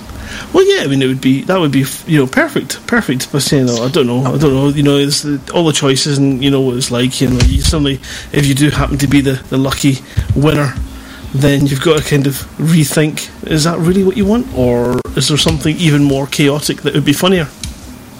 You want a giant purple willy, you know you do. I don't know. I've not done that since Space Engineers. It makes a very efficient ship, and you've got a number of places to hide your hard points. Yes, quite. Do you dock safely though? Oh, definitely. Oh crap! I'm going to crash again. Oh, 58%. Ouch. But yeah, I'm quite excited actually about that and to see what happens. I think there's one of the interesting prizes on it. I don't know if you had in a discussion about the sort of passes to all the Frontier events and the sort of elite meets. Yeah, we were sort of talking about that because we were saying presumably that includes LaveCon. So presumably at some point Frontier will actually buy a ticket rather than just telling people they can show up. Yeah, and they better not. It'd be embarrassing if their auction winner rocks up at LaveCon and like, well, your name's not down. Who? You're not coming in. You won what? I have no idea what you're talking about, mate. But yeah, they better not leave it till last minute either, because if the tickets are all gone, then that'll be a shame. Or if David Cameron's got the last ticket, that's it. Well, yeah. The last pig-based room. The thing is, I noticed somebody in the chat earlier. I can't remember the name. Sorry, but they said, if I buy a ticket, do you promise David Cameron won't be there? But to be honest, I think if he did turn up, everybody would just be wearing like a pig mask, wouldn't they? Like out of GTA or something like that. And I don't know if I'd wear a mask. That might invite something that I really didn't want to happen.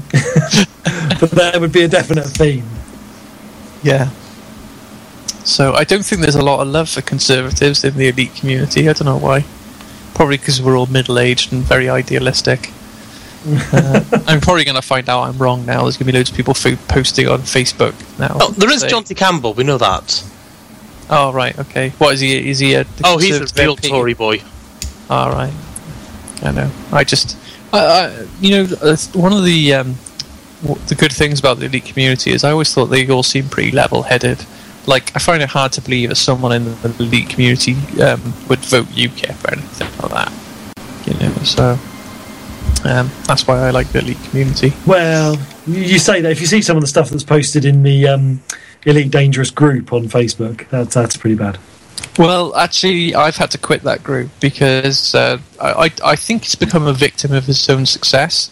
And it's just become so popular now that the signal-to-noise ratio has tipped the scales for me, so I've kind of abandoned that for now. For pretty much the same reason I abandoned the forums, unfortunately.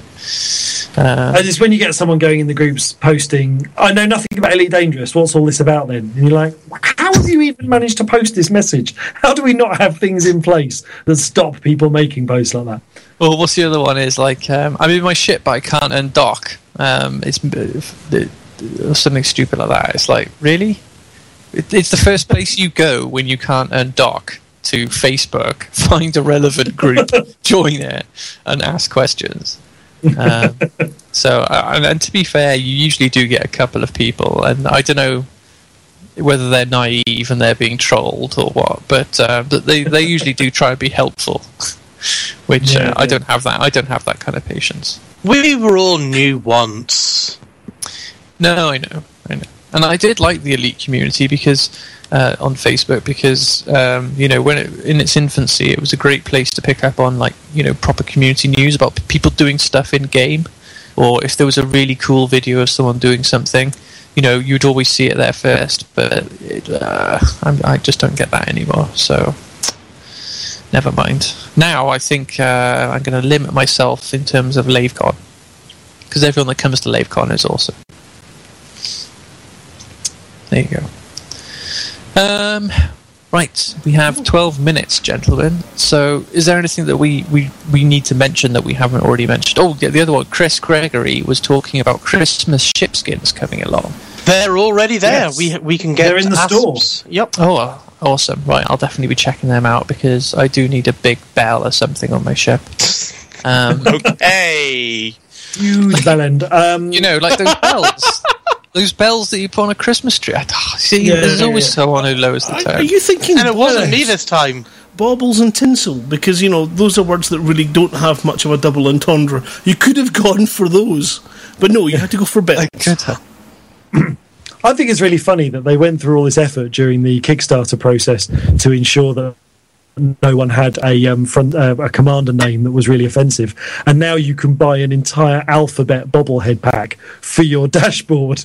So I'm now waiting for the Twitch streams with Commander Dogcock or something, just kind of with his name just across his dashboard. So you're limited to, is it 6 letters? 7, I think it No, is. it's 10. Yeah, something like that. Oh, it's 10. It's 10.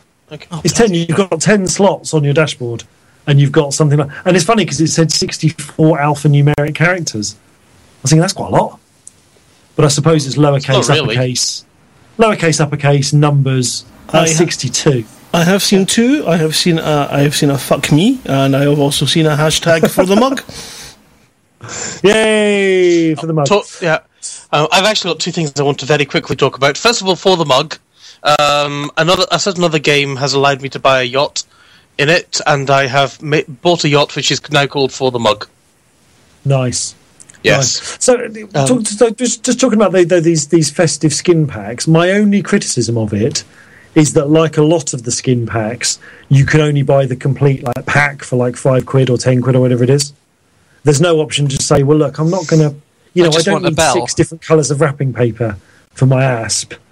I just want the green one. Is there no option to just buy the green one for £2 or something? Yeah. That's my only criticism. And it's my criticism with a lot of the paint jobs, actually, is that sometimes you can't get them individually. You can only buy them as a complete set. I suspect they might have done that deliberately, though, because they used to, if you remember, the first packs were you could buy, say, every one of the five skins individually, apart from what I would argue probably the best one, which was always part of the multi-pack one. And they've basically taken away the individual ones for most cases. And I think that's probably better than here's a blue one, here's a yellow one, and here's the one you actually want. But for the one you actually want, you've got to buy the multi-pack. Yeah, I mean, it might be that the actual work that's required to make the skins, the way that it's priced is effectively what it costs for you to buy one of them, and actually maybe just cycling the colours on the job isn't actually that much work. It could well be. But I don't know, really. But the other thing that I think is there's some good information actually on Mike Evans was talking about ship-launched fighters. Oh yeah. So you can have basically the ideas that they have for the ship-launched fighters is he's almost seeing them as, I want to almost call them disposable ammunition almost. or at least semi-disposable ammunition. They're glass cannons, so they've got a lot of power behind them, but you are so vulnerable. They are probably going to be, at least optionally, AI controllable. Not every ship could have them. So, for example, the example he gave was maybe a Python couldn't have a ship-launched fighter in it because the Python is basically a multi-role fighter in its own right. But say your Type 9 could have a wing of four fighters in it instead of a whole load of cargo bay. So really, I mean, if they're AI controlled, they're basically attack drones in a way, aren't they? They are, yeah, but they can also be human controlled as well. Okay. So you can jump into them as well. I went off and asked him, are we being neural linked into the fighters, or do I physically get into it? And the current thinking is that it's going to be neural linked, but as with everything, subject to change.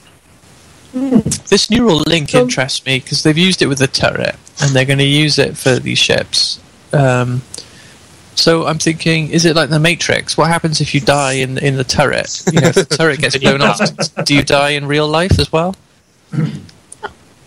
I think you might have a bit of a headache or something. I don't know. I mean, can you? Maybe I'm just thinking, okay. So there needs to be a short story about it. I think it's a philosophical topic for a little short story. You're probably right there, but just thinking about even with current state of tech, as Ed was saying during the Vive walking demo, I think they've got a point where basically you're walking along, and then all of a sudden the floor in front of you collapses away. And this person was so into the demo that she literally screamed and had to sit down. And the guy giving the demo was like, "Are you all right? Are you sure you're just checking that, making sure she's all right?" Because she had such a visceral reaction. And that sounds freaking awesome. Yeah, but can you imagine that dialed up to with something plugged, injecting and going straight into your brain, so you don't even have the wands and things like that they're holding. Yeah. So I could imagine needing to take a couple of minutes if you suddenly get blown up. Yeah. You'd be getting people saying stuff like, "I'm in my Vive and I get my ship blown up, and I'd want I need a minute now." No, I want to be able to float in space and start feeling the cold before I respawn, before I see a menu or something. I want it to be totally immersive or something like that. Open the window of it. Yeah, fade to black and everything. Yeah. Yeah, get some ice and things like that. And then what it can do is, it asks if you're male or female. It'll ask you what religion you are. So when you die, if you're a Christian, you see a bright white light.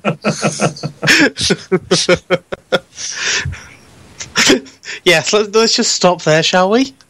Well, these immersive fans, you don't know what it takes to satisfy them. You don't want to break immersion, do you, Grant?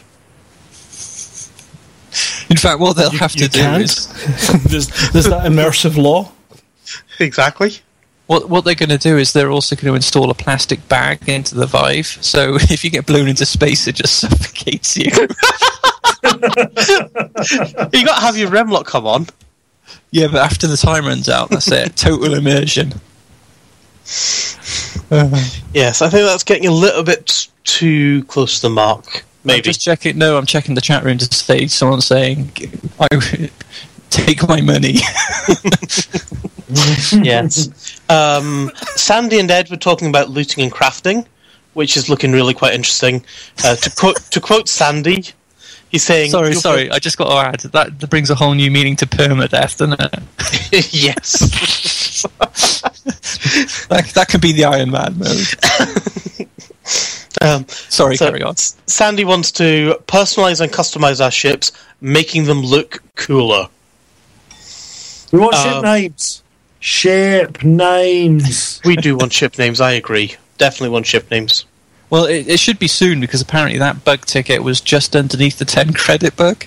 Okay. So the way that you're going to be able to do that is you'll be able to visit a mechanic in your contacts menu, and again, to quote Sandy, you'll be able to pimp your ship. You can do upgrades of the modules. The guy will then go off and request some materials and resources for it. So you then go and find them if you don't already have them. And you can upgrade things like your FSD, your weapons, your shields. There's a wide range of module upgrades. For some things, you might, say, have a faster shooting laser, but maybe it heats up quicker or something like that. So it's going to be better, but there might also be a negative perspective on it as well. Again, to quote Sandy, they want some awesome new effects on things, but he does admit that it is going to be difficult to balance, and there are going to be even more materials that we'll be able to collect and they'll be asking for. Yeah. Oh, it would be cool if you could, dock your ship and go to the mechanic. But if they got avatar, if we get to the stage when they got avatars and stuff like that for NPCs, you could have like a bald, greasy bloke or something who sucks air through his teeth when you ask him how much it's going to cost or something like that. That'd be it's going to cost you, mate. Yeah. Okay. Yeah. Do we want to quickly... The 10 credit bug, is that in 1.5 or is that a feature of Horizons? It's gone. It's a feature. It's completely fixed. Hopefully. Awesome. Do we want to quickly cover David Braben's Ask Me Anything? In 2 minutes? Oh, God, I forgot about that. That was today, wasn't it? That was today. Is that today? That was today. It was at 10 o'clock today. Well, it's up to you. We basically got 2 minutes, so either you save it for next week. Right, Steam Keys coming soon. They know that 2.0 doesn't contain as much content as the community wanted. However, it's a good start and it lays a lot of the foundations. More to come. The cutter, shut the heck up about it, is balanced. The missing sounds interesting. It's basically going to be the main story arc of Season 2. Some colonies have been lost while the civilization were first colonies in the stars, and we never retrieved them. With previous Elite games, these old colonies could only be viewed via wormholes. Visited via wormholes.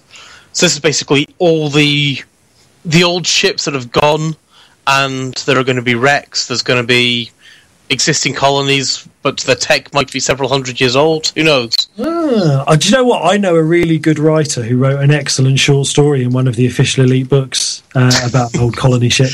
I can't think who you might be talking about there. No, I can't. Crazy talk. Tales from the Frontier. Go and get it. Get the audiobook. Also audiobook as well. There's not going to be any new station types so far. We might be able to process some mining on the surfaces later. Ship naming still on the list, coming soon, maybe. Any new plans for the Alliance? Oh yes, definitely. When?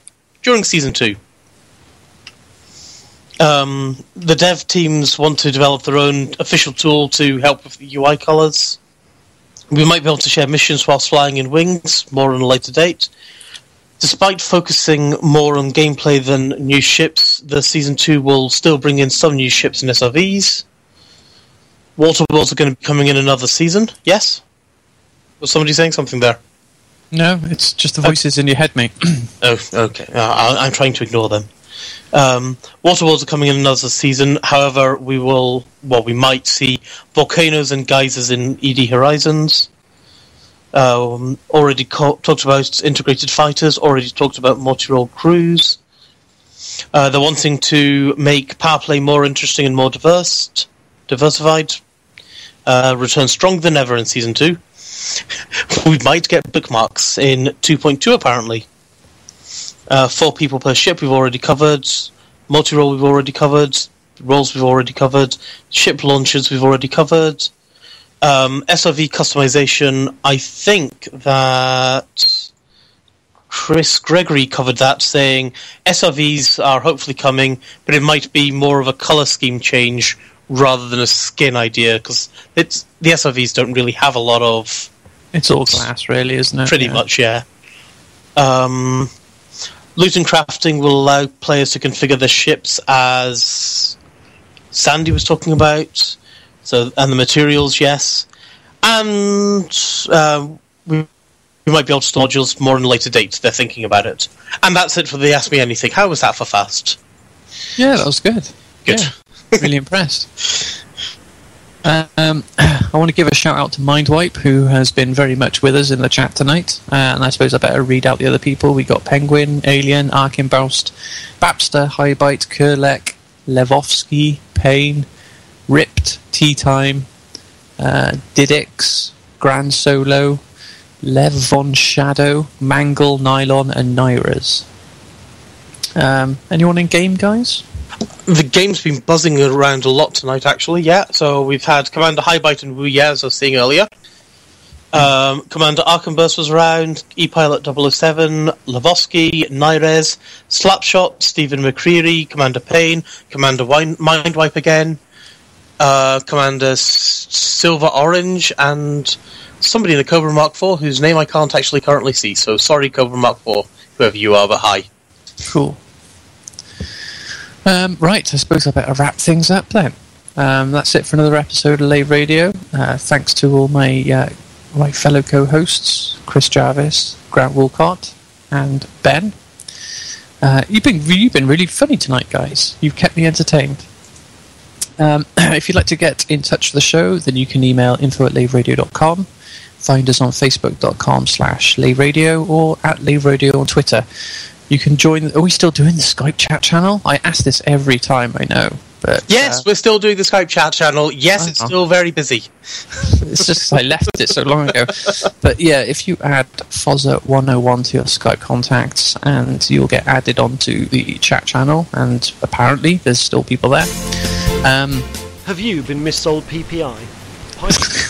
Are we going to adverts now, are we? It's a bit late. Sorry. We have our own TeamSpeak server, which is always alive with very interesting people and RemClep. Commanders come and hang out there quite often. Go to laveradio.teamspeak3.com. Just a reminder, if you aren't listening live, it's recorded live on a Tuesday evening at 8:30 and streamed out at the website laveradio.com/live for 2 hours. As I said, thanks very much, guys, for doing this week's podcast. Thank you to everyone for listening. And until next time, fly safe. And if you can't do that, fly dangerous.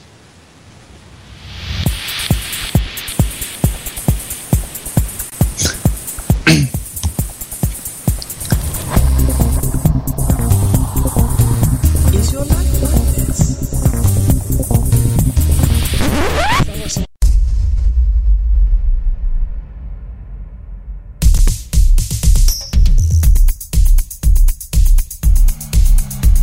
Lave Radio, Lave Radio, Lave Radio, Lave Radio. Listen to Dadio, dangerous podcast. It's the elite. Lave Radio, so much to say, Dio. This side of DSO, we're loving the heat. I hope someone knows what we're talking about. They mean disco. Lave Radio, it's here to stay, Dio. Orange Sidewinder, this is your crew. Lave Radio, hey, hey, hey, Dio. With second technician, Forrester 2. Who? Scum. It's a podcast that's based on a game. Not to listen would be such a shame. It makes other stations sound very lame. That's Lave Radio. Ooh, swing your pants. No, Simon, we're not them. We're pink custard. We cut the mustard. We're never flustered. We can be trusted. Lave Radio, this song's for you. For the Orange Sidewinder crew. Elite Dangerous is what you do. And then you talk a lot about it too. Lave Radio, ready to play Dio. Search for their website and off you go. Lave Radio, nothing to pay Dio. Sci-fi gamer, DJ fans, this is your show. Oh, it's a niche audience then. This is radio online called Lave. With DJs Chris's, Alan, John, but not Dave. Forever surfing internet airwaves. That's Lave Radio. It's a podcast that's based on a game. Not to listen would be such a shame. It makes other stations sound very lame. That's Lave Radio. Lave Radio. Lave Radio. Lave Radio. Is this, are you sure it's Lave? Yeah, Lave Radio. It's not Love Radio. Well, no, we all love Lave Radio. No, but it's not live radio. Oh, well, I don't know whether it's live or Lave Radio live, and we love it.